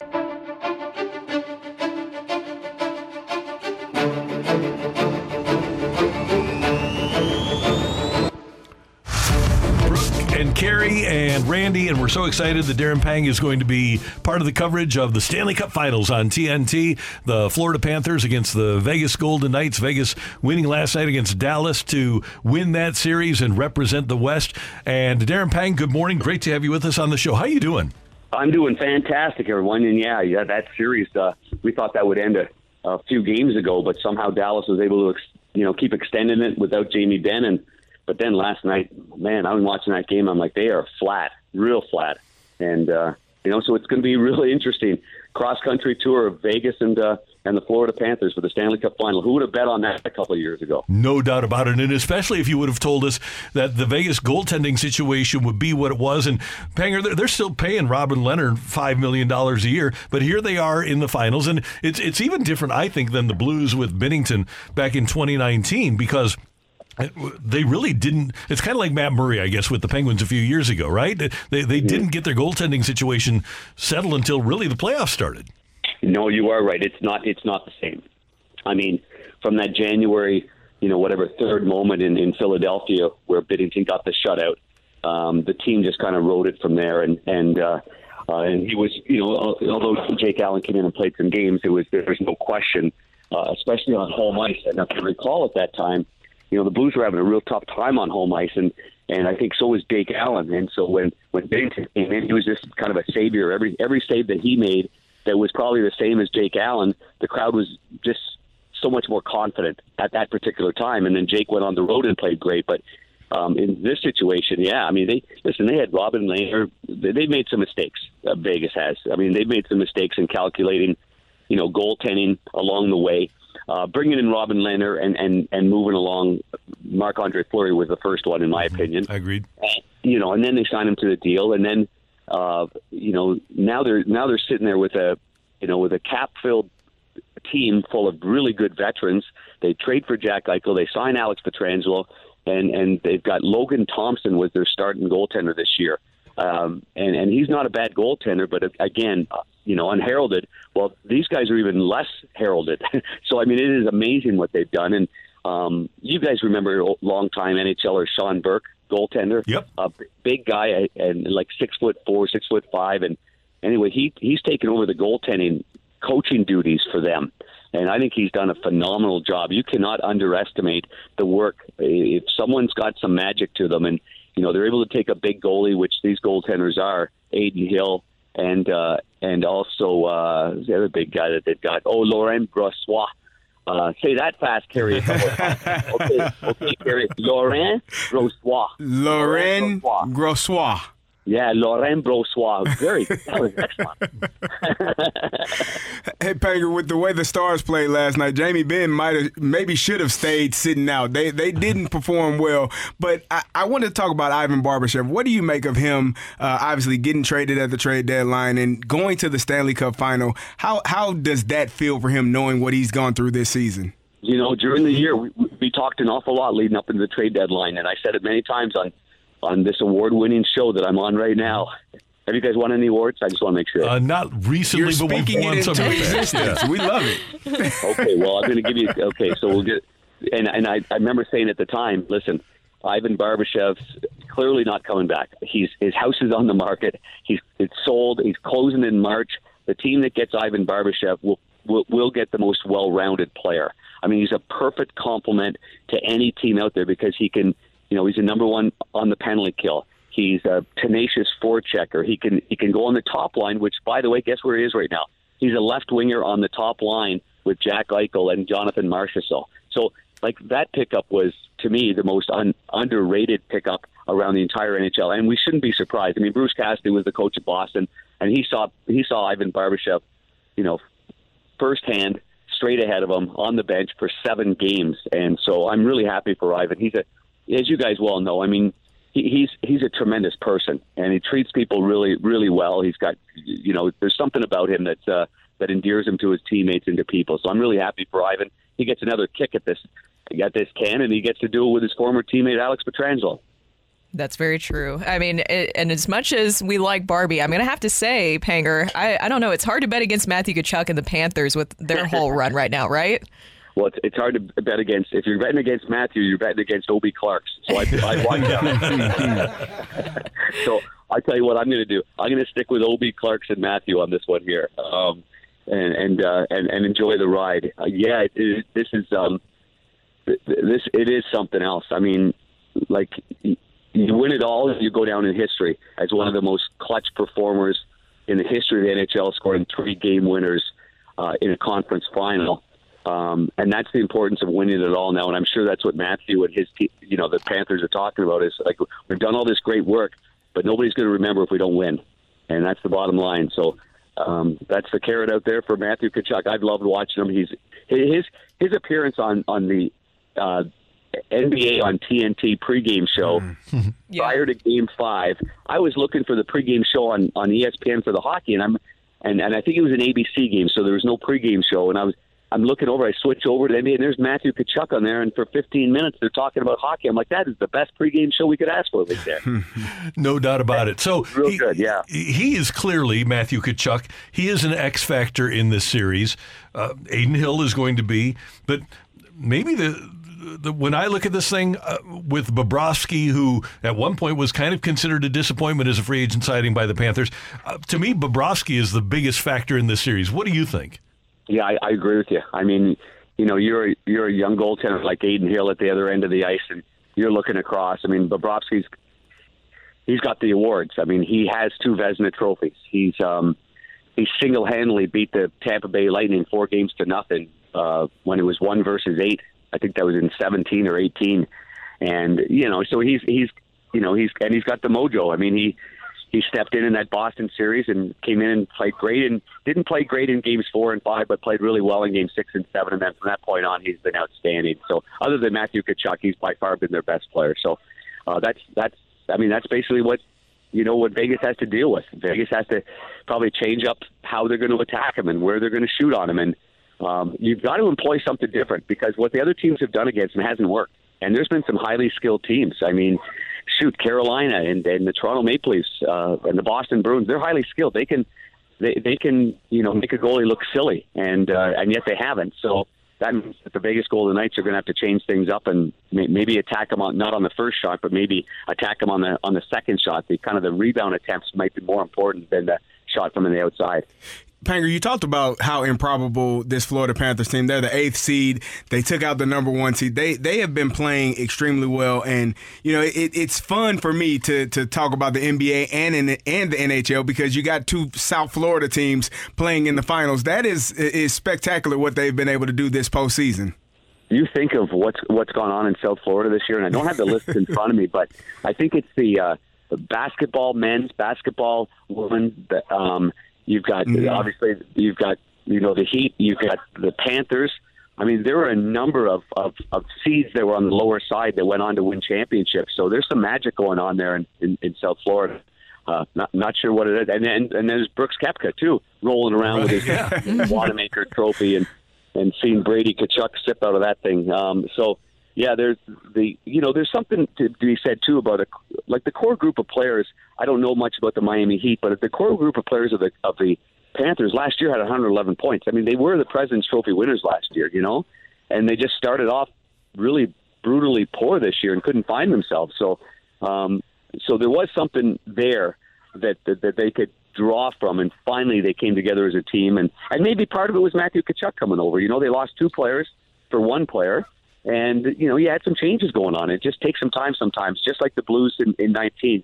That's why I'm saying I'm not comparing the teams, but I am. You do compare the situations where it took Tyler Bozak and Maroon and, who else did we have in that? Ryan O'Reilly. I think there was one more player, though, that came on board that, it took some time for them to all gel, and for the other players that used to get more ice time to kind of settle in and check their ego at the door as well. And make sure that they're doing everything for the team and not for the name on the back of the sweater. And that's an important thing, as we well know in team sports, is to check your ego at the door and then find a way to win together. And that's what's been really cool about watching the Panthers play. I know that you've been busy, Panger, but were you able to pay attention to the World Championship this weekend? 4 Blues winning gold for Team Canada. Doug Armstrong also involved with that. Sammy Blais was fantastic. He had 2 goals, including the game winner, and was named the player of the game for Team Canada. That has to be encouraging moving forward with Sammy Blais if he'll be able to continue that going into this season, right? You're right, Brooke, and congratulations to Darmy. I know he put a lot of work into it because basically there's a lot of players who want to go. So when players don't want to go, you're on that phone an awful lot, and you're calling guys that maybe weren't on your A, B, C, or D list. So to put together the kind of team that he did, and the way that they played with a lot of spirit to their game, and then on the side of young players like Sammy Blais and like Jake Neighbors and Joel Holford, I know Perunovic played for USA, and there's some other players as well, but you've got to go there and play. Like, it would really bother me if I were the manager or if I was a coach of an NHL team and your country called when you're out of the playoffs in April and you don't want to play. That upsets me. Like, you have no idea how much that upsets me. Like, what are you going to do? You're supposed to play this game until right now. This is the Stanley Cup final. You want your players to have that mentality to play well into June. Otherwise, I don't think you've got the winning fabric. Now, there's always circumstances. There's babies. There's health. But a young player that has the ability to go there, and guess what? Now these players they've got a gold medal. They wore the Canadian sweater or the American sweater or whatever sweater. And even Latvia, look at the way that country celebrated a bronze medal. It was unbelievable. So, yeah, I'm really happy for the guys, and winning is winning. And I tell you what, there's nothing like it. So good for them. They put another notch in their belt and an honor on the shelf, which is awfully good.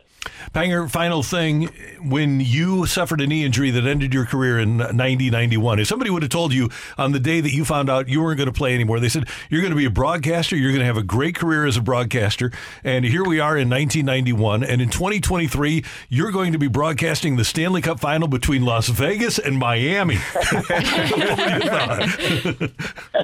Now, that's a funny look back in time right there. Bob Pulford was the GM of Chicago at the time, and I was explaining to him that should I play, should I not play? And he told me to retire, get into TV, and he said to me, because his good friend was Johnny Morris. You remember Johnny Morris? He worked for CBS in Chicago, former NFL Bears player, if I'm not mistaken, right? Right. And he looked at me and he said, you're going to be like Johnny Morris.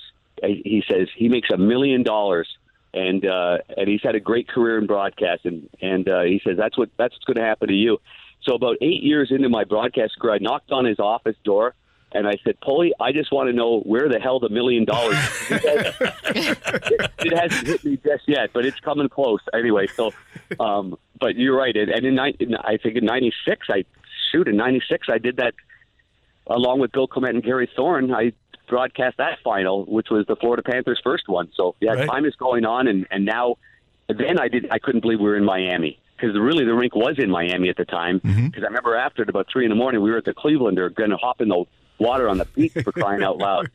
So, but yes, and now we jump ahead, and it's the Vegas Golden Knights and the Florida Panthers. No, I would have lost whatever hairs on the top of my head if I was going to bet on that one back then. Amazing. Well, we'll be tuned in, Panger. Have a great time with it. We do appreciate your time, and we'll catch up to you next Tuesday.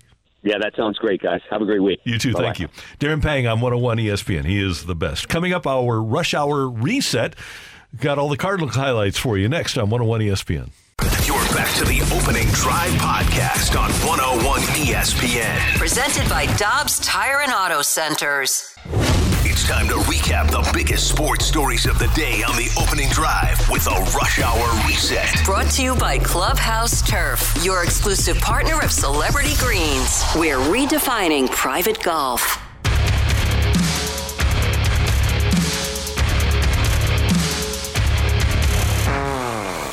9:10 in St. Louis. Your time check brought to you by Clarkson Jewelers, an officially licensed Rolex jeweler. Your St. Louis Cardinals back in action tonight at the ballpark. They'll take on the Royals again, 6:45 with the pregame, and the Cardinals will send Miles Michaelis to the mound against Zach Greinke. This on the heels of yesterday's opener. And here are the Cardinal highlights from yesterday's game.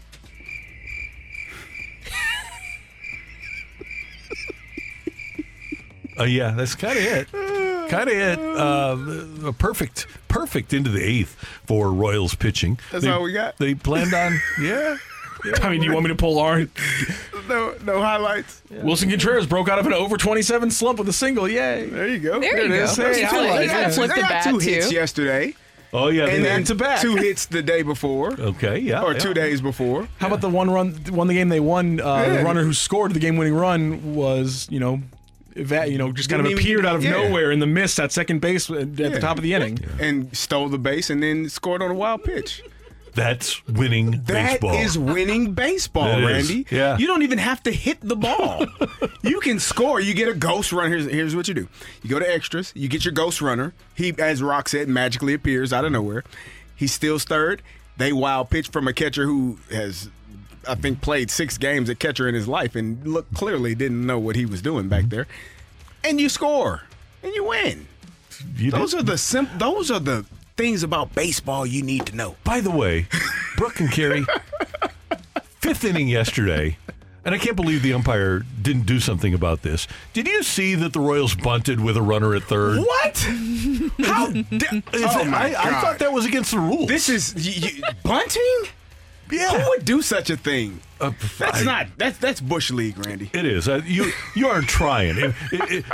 If you're actually having to go to the depths of scoring a run by bunting, it's not baseball. Makes me cringe.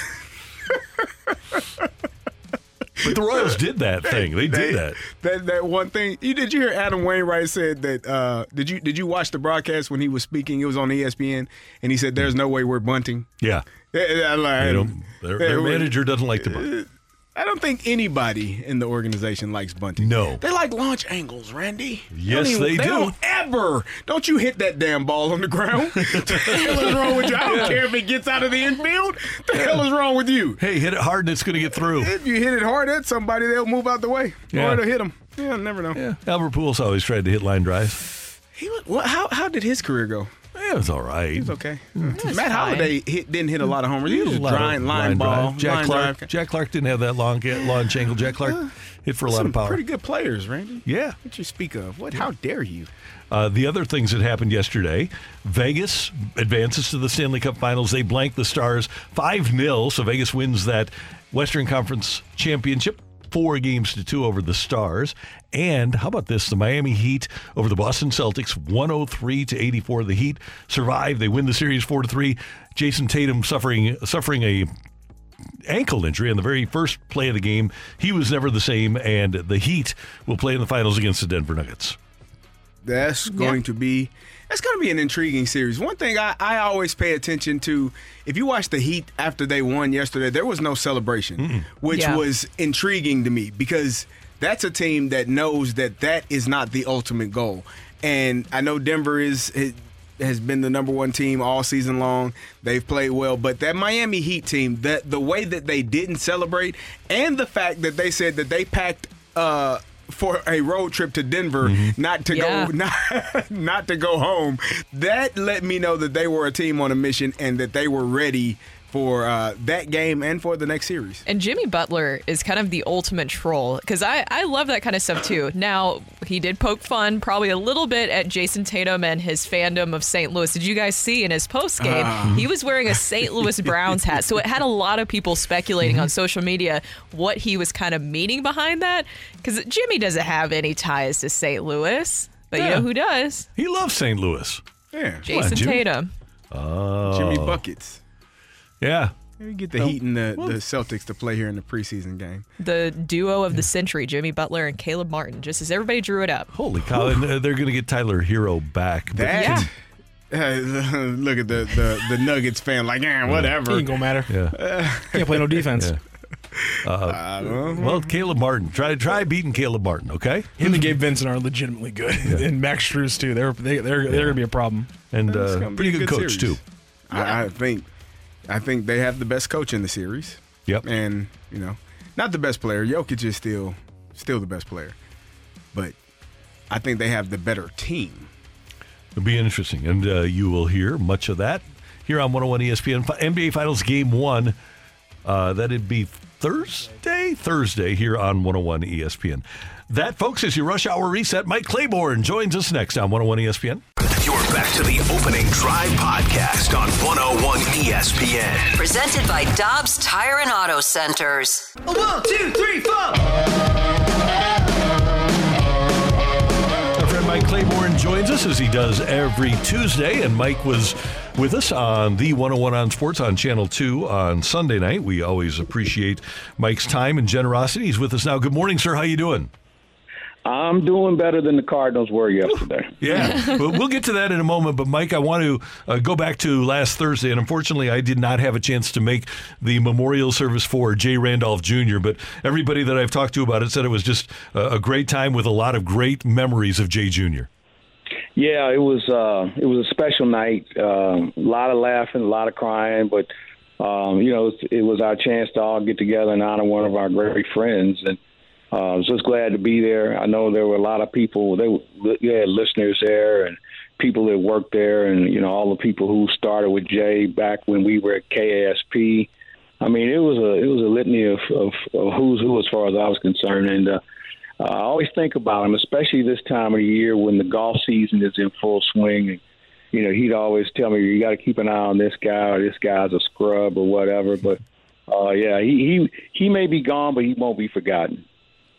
Well, Claibs, as you mentioned, we kind of ran the highlights, too, a little bit earlier with the Cardinals. All we had was cricket sounds for yesterday, getting shut out. It's their 6th shutout of the season. What is it about this offense that at times it seems so hot and then cold? And it seemed like they were getting back on track for a little bit. But do you think a lot of it has to do with when Nolan Arenado goes, the offense goes as well? Well, he's a contributor. I think what we're running into is we sometimes play to a level of competition. Which is kind of dangerous. We play well against the Dodgers and the Brewers and some of the other teams that are considered good. But then all of a sudden, you face the Clevelands and Cincinnatis and Kansas Cities. And, for some reason, they just seem to have our number right now. But I think it's a combination of when certain people don't hit. Middle of the order has not been very effective here recently. And, obviously, that good hitting is contagious. And lack of good hitting is even more dangerous. Hey, Claibs, we are obviously struggling with outfield depth right now with the injuries, and Jordan Walker in the minors had a comment that really struck me, and I wanted to get your thoughts on this. I kind of went back to what I was doing before. I was told to start hitting the ball in the air, and that kind of got to me a little bit about trying to force the ball in the air a little bit too much. And I forced myself to do things that I usually don't do. So right now I'm not too worried about getting the ball in the air more, and I'm starting to drive the ball a lot better now. So I think it's just, being more relaxed and not thinking about it at the plate. There's no point if I try and hit the ball in the air if I'm not hitting the ball at all, So I might as well hit the ball hard, and if it's on the ground, it's on the ground. I'm trying to, find a hole, maybe drive run in, and then I feel like as I go through the season, it's going to get more in the air just like it did last year. So I just have to trust myself and trust how my swing's been, the past 3 years I've been in the organization, and that's just what I have faith in. What are your thoughts about that? Well, you know what? I see where he's coming from. He didn't get here by mistake. I mean, he obviously was doing some things well. I think what the Cardinals probably see, especially the way teams were pitching him, A, you don't chase as much, at this level, and B, you just want to make sure you stay within your zone. You don't want to expand and try to do something you're not capable of doing. I think what he's saying is, hey, if I hit it hard, it's going to get in the air. I think he's just got to figure out where he's at as far as his plate discipline. When you watched him when he was here before he was sent out, he was chasing a lot of pitches out of the strike zone and maybe thinking too much about what somebody says about putting it in the air. We talked about this in the broadcast yesterday. Two most feared words, I think, for young hitters is launch angle. I think we've been so consumed by that we have a tendency to try and overcompensate for something that if you have a good normal swing, you're going to be okay. But I think we use it so much, and it's embedded in this generation's head that you got to have the right launch angle. I just don't know if that works for everybody. I think the good level swing has always been something that's been productive in the game. But everybody's got to find their own swim lane, and I think he will too. I think it's how the message is conveyed and explaining to him why it's more effective if you get it in the air. And I think on the other side of that coin, he's got to be able to say, well, this is what I've done, help me enhance that. You know, I mean, I think it's a work in progress. I think both sides can learn from each other when it comes to what are we looking for. You know, it's almost like going back to people. If you ever talk to a home run hitter, normally they'll tell you, I'm not trying to hit home runs. You know, I trust my swing. You know, if I square it up, it's got a chance to go. But, you know, when you have guys saying, well, yeah, I'm trying to hit a home run these days, that guy's probably going to go 0 for 4. It doesn't have the consistency. And I think that's something that probably Jordan Walker's looking at, not trying to overcompensate and just concentrate on saying, all right, I got to get it in the air. I got to get it in the air. Okay, get it in the air. It's a pop-up instead of a line drive over the wall. Because in spring training, he was hitting a lot of line drives, okay? He has light tower power, but he hit a lot of line drives, and he was hitting them hard. So I think if you can hit line drives, that ought to get you off on the right foot. And I think he feels like if I can just hit it hard and make good, solid contact, it'll get in the air. When I heard that, I applauded him. I thought that for a young man to understand who he is and what he is, and to be able to say that, I thought that was very important. Do you think that could lead to some what the term philosophical differences amongst him and the front office? No, I don't think so. I think that both. I think obviously the Cardinals have really been impressed with how his makeup and what he's all about. I think it's probably a conversation. Say, all right, here we are. We're coming up on June 1st. Here's what I see. What do you see? And I think it goes both ways. So, you know, there's plenty of middle ground to come together on being productive. And so I'm not going to make much out of this. I just think this is just two sides communicating on what we think is the best route. And Jordan has some ideas. Obviously, the Cardinals have some ideas, and I can assure you there's plenty of space in between those ideas to find a happy medium. Hey, Mike, how would a young Mike Claiborne have liked a Stanley Cup final where you're traveling between Miami and Vegas for a week and a half? Oh my goodness! You know, you want to make sure I'm one of the first ones on the bus, because if I'm not the first one on the bus, I might not be on the bus. It's gonna be fun, and you know what? I'll tell you something. When you think about the growth of the National Hockey League, I mean, you're playing in Vegas, all right? A team has been to the finals before. You're playing in Florida, a warm weather city who's been to the finals before. You have, and what I think, when you look back on this year, the Matthew Tkachuk trade might have been the most impactful trade we've seen in sports. If you recall, Calgary gave him, or really they didn't give him away, but they got a lot of players in return. Calgary's watching the postseason on TV, and Matthew Tkachuk is leading his team to the Stanley Cup Finals. They're two really good teams. I think Florida has just a little bit more sandpaper, probably deep, 4 lines deep. You think about what Vegas brings, very solid defense. Both teams have solid goaltending. I give the edge to Florida. It's going to be a pretty good series. I don't think we'll see a 4 and done. I think we'll see these guys go back and forth. They both play with a little bit of a chip. So 7 games would not be a surprise to me. Hey, Mike, one last thing. You remember the 1987 Cardinal season. That team played 26 games in 24 days. Yeah, and you know what? They changed the rule because of that, because now you can only play, I believe it's 20 or 21 games in a row. Because of that particular season. And, you know, it got crazy. And you know what, Randy, I'm surprised we haven't seen more of this year because of the balanced schedule. And you know, we haven't had teams have to go back and play on an off day yet because of a rain out earlier in the year. Right. But when we have this happen, I can assure you somebody from Players Association is going to call a timeout and say we need to adjust or amend how the schedule works, because the worst thing a player wants to do is travel on an off day or play on a scheduled off day. You know, off days are very hard to come by. Fortunately, we're going to have 2 of them in 1 day, in 1 week, but overall, it's a challenge, man. Kerry, who do you like in the finals, man? We were just talking about that. I think Miami is the better team. I think Denver has the better player. It just depends on if they can stop Jokic, which no one can. And Jamal Murray is going to be the key for Denver. If he plays well, they probably win. But I would not bet against the Miami Heat. I would not bet against anybody. Anything Pat Riley is associated with, I never bet against. Yeah, good play. Did you see the stat that he's been involved in 24% of all the finals that have ever been played? It's amazing. It's incredible.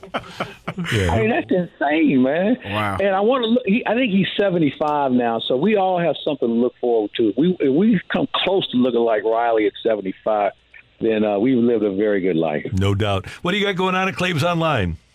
Well, today we're going to be at Bootleggers in the Grove. Joe Roderick and I are going to do our lunch show from there, so we invite people to come by and hang out with us there.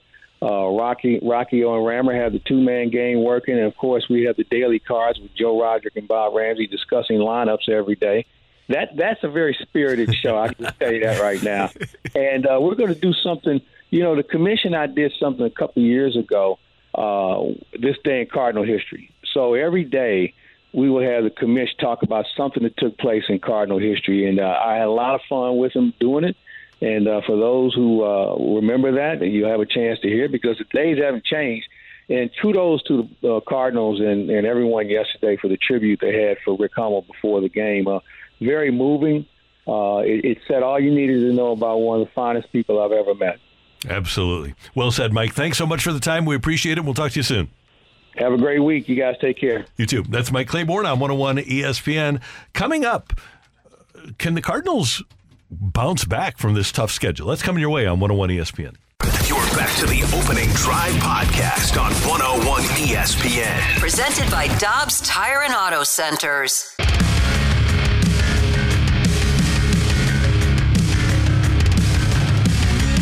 He didn't get here by mistake. I mean, he obviously was doing some things well. I think what he's saying is, hey, if I hit it hard, it's going to get in the air. I think he's just got to figure out where he's at as far as his plate discipline. You know, when you watched him when he was here before he was sent out, he was chasing a lot of pitches out of the strike zone and maybe thinking too much about what somebody says about putting it in the air. Mike Claiborne, the comments about Jordan Walker, who said that he's gone back to what got him to the major leagues in the first place, and that doesn't include having a different launch angle. Brooke Grimsley, Kerry Davis, Randy Carricker, I have a question for you. Sure. The Cardinals have the worst record in the National League. Mm-hmm. How much worse would they be if Jordan Walker were here? I don't think you can be much worse than worse. No, I don't think so either. No. And they have a need for the position at this moment. They are down all three of the starting outfielders are down at this point with Carlson, O'Neill, and Lars on the day-to-day because of back spasms. It's How long do you think he's had those? About a week back. Oh no. When I was putting that in the notes last night, I was like, how do we avoid back jokes? I was like in my notes, like, how do we avoid back jokes? I cannot anymore. They are in need of that position right now, but obviously him being in the minors because of his lack of a launch angle. We were talking about this earlier. We got a few texts on the text line saying Matt Holliday didn't have a extreme launch angle. He wasn't a guy that, but he played left field for a very long time in the majors and had a very great career here for the Cardinals. So what is the need for the launch angle other than how it looks? That's a great question. Because if you go back and look over the course of time, there's a lot of great hitters that actually swung down to get the ball in the air or to get a line drive. Let's just do a Tony Gwynn didn't have a great launch angle, did he? No, he had a very level swing. He was always Wade Boggs. Yeah, Wade Boggs, really level swing. Some of the great hitters in history. You could argue that a guy like Gary Sheffield should be in the Hall of Fame. If you do a YouTube for Gary Sheffield and watch that swing, I don't think that was a... he swung hard, though. Yeah, right. But you swing he down and get hard, it up in the air. So I don't... Sure, launch angle logically, you get the ball going up in the air. But I don't believe that is the end all to being a great power hitter. And I'm not a hitter at all. But That's just what I think. Well, and it's interesting, too, because it seems like, as you pointed out, too, Carrie, that's maybe something that they have discussed to other players in the past, because people also brought up on the text line, they said the same thing with Wong and O'Neal and Bader and all that stuff, too. You also wonder if that was part of kind of the notes, the offseason notes that they sent for Nolan Gorman, which things have been working out for Nolan Gorman. So maybe in their minds, they're like, well, maybe it does work. But I thought this was a kind of an interesting follow-up, too, to the Jordan Walker comments. So the reporter that had put out that video with Jordan Walker is in Memphis. His name is Matt Enfield, and he just tweeted out 25 minutes ago, just FYI, since I've seen people wondering in the comments, I asked Redbirds manager Ben Johnson if they were good with Walker going back to what he was doing originally, and he said yes. I don't think this is some sort of rebellion from Walker. The decision sounds collaborative. Well, that's a good thing. Very good. Hopefully the Cardinals will be on board with a guy who presumably did the same thing last year that caused the Cardinals to bring him to spring training. You would hope that they aren't going to go overboard trying to change a guy, because many times when you try to change a hitter, you'll break him and he'll never be what you expected that he would become. Yeah, for me, it's the fact that everything he had done up until that point was exactly what they said he needed to do. Every pundit that talks about baseball, that is a fan of baseball, that watches baseball, that really dissects baseball in a way that, we don't, because we aren't. I'm not a baseball guy. I couldn't tell you some same things that some of the other guys tell you. But here's the thing. They all said he was going to be a superstar without working on a launch angle. There was nothing that said, yeah, but he needs to do this more. He was hitting the ball hard. He was hitting the ball out of the infield.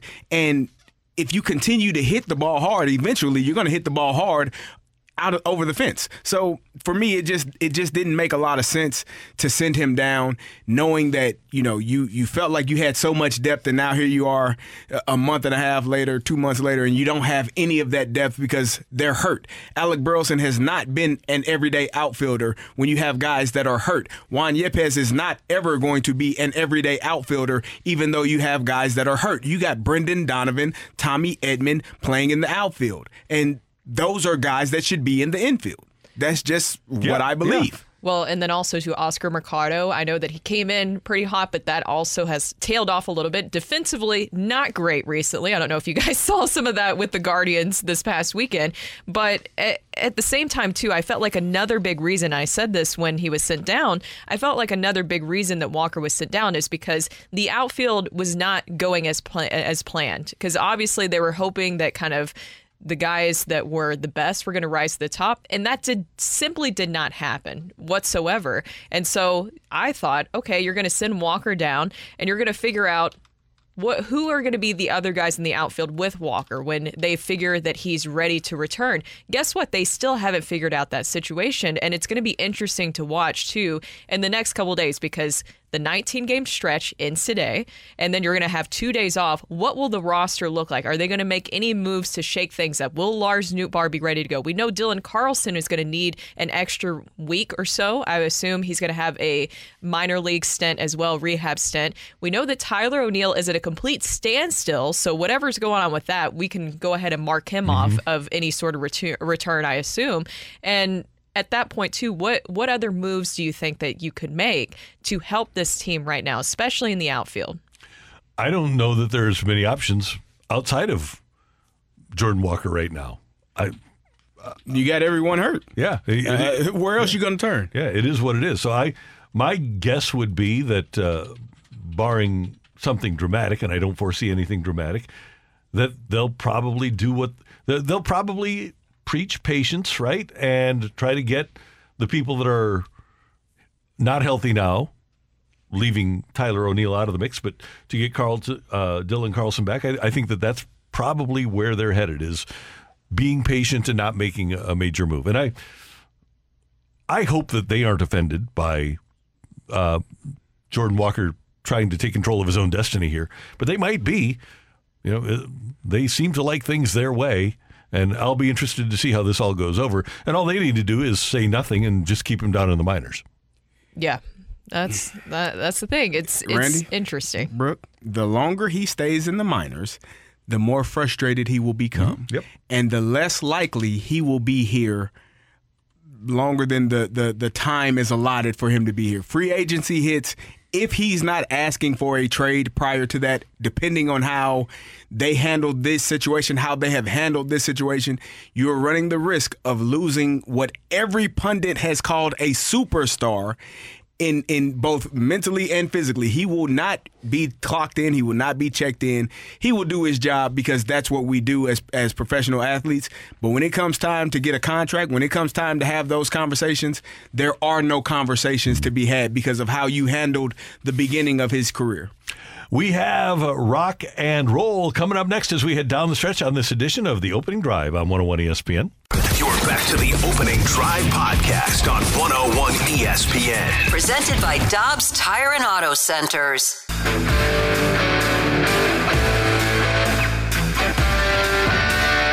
Let's rock. Let's rock today.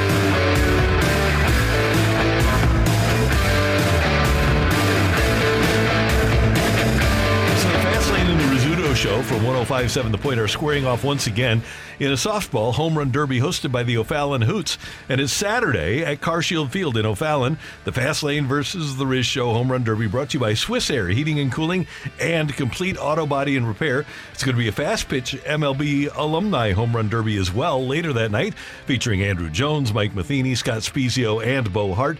General admission tickets are on sale now for just $15. You can get all the details on this year's O'Fallon Hoots Home Run Derby at 101ESPN.com. Seems to me like the folks from the Fast Lane would need some help in a home run derby because the Riz Show has like 5,000 people, right? So they do have a cast. House. They have a cast. So 5 or 6 of them.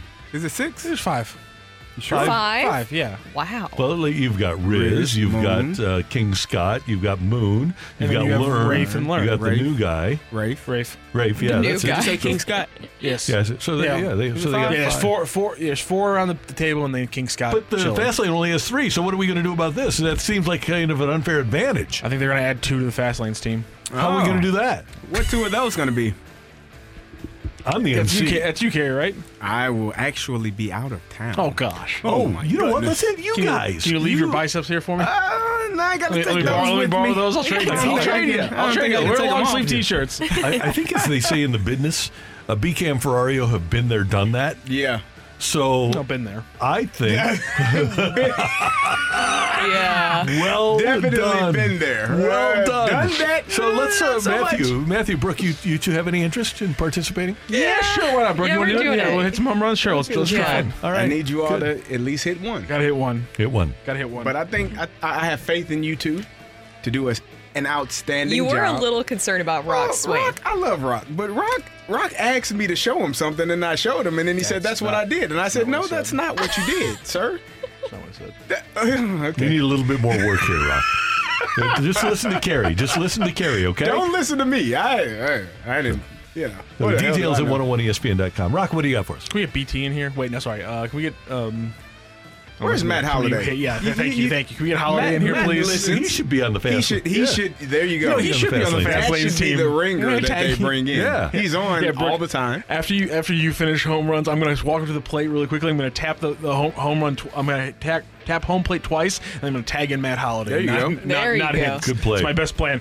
We've been talking a lot, obviously, about the final and finals that have been set in the NHL and the NBA. Brooke keeps talking about the incredible story of Caleb Martin, the star that we all came to watch for 7 games By the between way, the Heat and the Celtics. Point of pride here for me. Go for it. Nickname Kmart. Kmart, yes, of course. Kmart. I mean, Is his it C-Mart, it's though? C-Mart, yeah. Oh, it's C-Mart. Kmart would have been Kevin Martin, the old Kenyon Martin. score. Kenyon. Oh, yeah, Kenyon Kmart. Martin. Yeah, Kenyon that's Martin. Okay, C-Mart's fine. Heat wing Caleb Martin scored 135 points on 60% shooting in the series against Boston. Per CBS Sports, only 6 players have scored more points on 60% shooting in a conference finals in the past 40 years. Those 6 players are Shaquille O'Neal, LeBron James, Dwayne Wade, Sean Kemp, Kareem Abdul-Jabbar, and Dwight Howard. And now, of course, right alongside those names, as you all expected, Caleb Martin. Is Sean Kemp in the Hall of Fame? Yeah, I know the rest of them are. No. I don't think so. Okay. I don't think so. But the rest of those players are all Hall of Famers. It's a pretty good list. It is. I just always love like a good story. If I don't have a particular fandom for a team, I like a good story. The Heat has a good, interesting story. Caleb Martin, too, an undrafted player who was in the G League last year to this, it's incredible. They got 4 of them. Yeah, Sean doesn't have really like the college career either. Come from community college. It's 14, 5-5 pretty much for him. Okay, yeah, so not a Hall of Fame. Six All Pros. Howard will be. He's Hall of Famer. Was he top? No, he wasn't top 75 either, was he? But he's going to be in the Hall of Fame. Or was he? I can't remember. I don't think he was. Yeah, he will be in the Hall Was he of Fame, top 75? No, he was. Yeah, I didn't think so. Him and Clay were Yeah, left him off. and Clay were both got left But off. a very impressive list, either way, to join the list of names. And let's talk about those finals, too, because I want to get you guys' prediction here. The Nuggets right now, if you go to FanDuel Sportsbook, the Nuggets right now are a favorite at minus 480. You can get the Heat at plus 330. Carrie, you were talking about the Heat being the better team, which I don't know how that's true when you have a team that led the West the entire year as their opponent. But nonetheless, are you going with that plus 330 with the Miami Heat? Oh, I would definitely take that. I mean, I told you, after the Heat won that game in Boston, there was no celebration. There was just a look of, yeah, the job ain't done. And so they've been there. A lot of those guys, that core, a few of those guys have been there a few years ago in the bubble and lost to the Lakers. Jimmy Butler was exhausted, gave you everything he had. But I just think Eric Spoelstra, Jokic is Jokic. He's going to do what he does. But if they can find a way to slow down Jamal Murray, I don't worry about Michael Porter Jr. He's going to hit his corner threes. That's fine. He's not going to play great, superb defense, so you can attack him there because he is a liability on the defensive end. If you can stop Jamal Murray, slow him down to the tune of not allowing him 25, 35 points, the Heat will have an opportunity to win this series. Is there any chance that the Heat weren't celebrating because they were one game away from being the embarrassment of the league? No. So who's the guy then to defend Murray? Because I'm with you. I don't. You aren't going to stop Jokic, but I think Bam can contain him a little bit. I don't think so. I don't think Bam. No. So you think he's a 30-point triple-double every game? Yeah, 35, 10, and 12. If AD couldn't 12 do and it, 10. If AD couldn't do it, Bam can't AD do it. is not going to do everything he needs to do on. He was the best defensive player in the playoffs. AD. Bam is not AD defensively one-on-one. The thing, guys, stats don't mean anything. I need to see when they show up in the moment. AD finds a way to shrink. All 6'10" of him shrinks in moments. That's what matters to me. When you're a superstar, you don't pick and choose when you get to be a superstar. You are a superstar from tip to the end of the game. If you're not, then you are not a superstar. And AD finds a way to shrink in those moments, which makes him just a guy in those moments. Jokic is a superstar because he's going to give you the business every time he's out on the court. It's going to be hard for Bam to stop him. I don't know if you put Jimmy Butler on Jamal Murray. I don't know if you want to go that route because of what he has to do offensively and how much work he has to do, but you're probably going to throw a lot of bodies at Jamal Murray. Just giving him different looks, and they do such a great job with their zone. That's really what killed the Celtics last night. That zone is hard for teams to they just weren't able to score. They pick up full court, they drop back into the zone, and if you're not making your threes as an opponent, you're not going to win. You're one and done. The Heat are going to take that game. Okay, so let's get predictions. I'm going Nuggets in 6. Nuggets in 6? Yeah. Okay. That's not like an overly Okay, then I'll just do prediction. Miami in 6. How about that? I want to say Miami in 6. If it goes 7, it'll be the Nuggets. But Miami in 6, and Udonis Haslem gets on the court for the final few minutes because the Miami Heat fans wanted him to in the Eastern Conference. Well, harder head here. That's my heart. My head tells me that if they don't stop Jamal Murray, it's over. I could see with the rest and the familiarity with the altitude, I could see Nuggets in 5. Huh? Well, I can see that, but I could see the Nuggets winning. I just think, if the Nuggets are not hitting their shots and are not able to beat that zone defense, it's going to be a problem. Great job today by our producer, audio engineer, Matthew Rocchio, coming off of the long weekend. Great job. Pleasure. Brooke, good to have you back with us. Yes. It's always fun to have Brooke here. CD? I poke bears. There we go. my thing. Hey, we thank you for tuning in, texting in, and being a part of the show, and tuning in, texting in, and then still listening after you do text in. For all of us, until tomorrow morning at 7. Have a great day, St. Louis. That's right. You've been listening to the Opening Drive podcast on 101 ESPN and ESPN.com. Presented by Dobbs Tire and Auto Centers.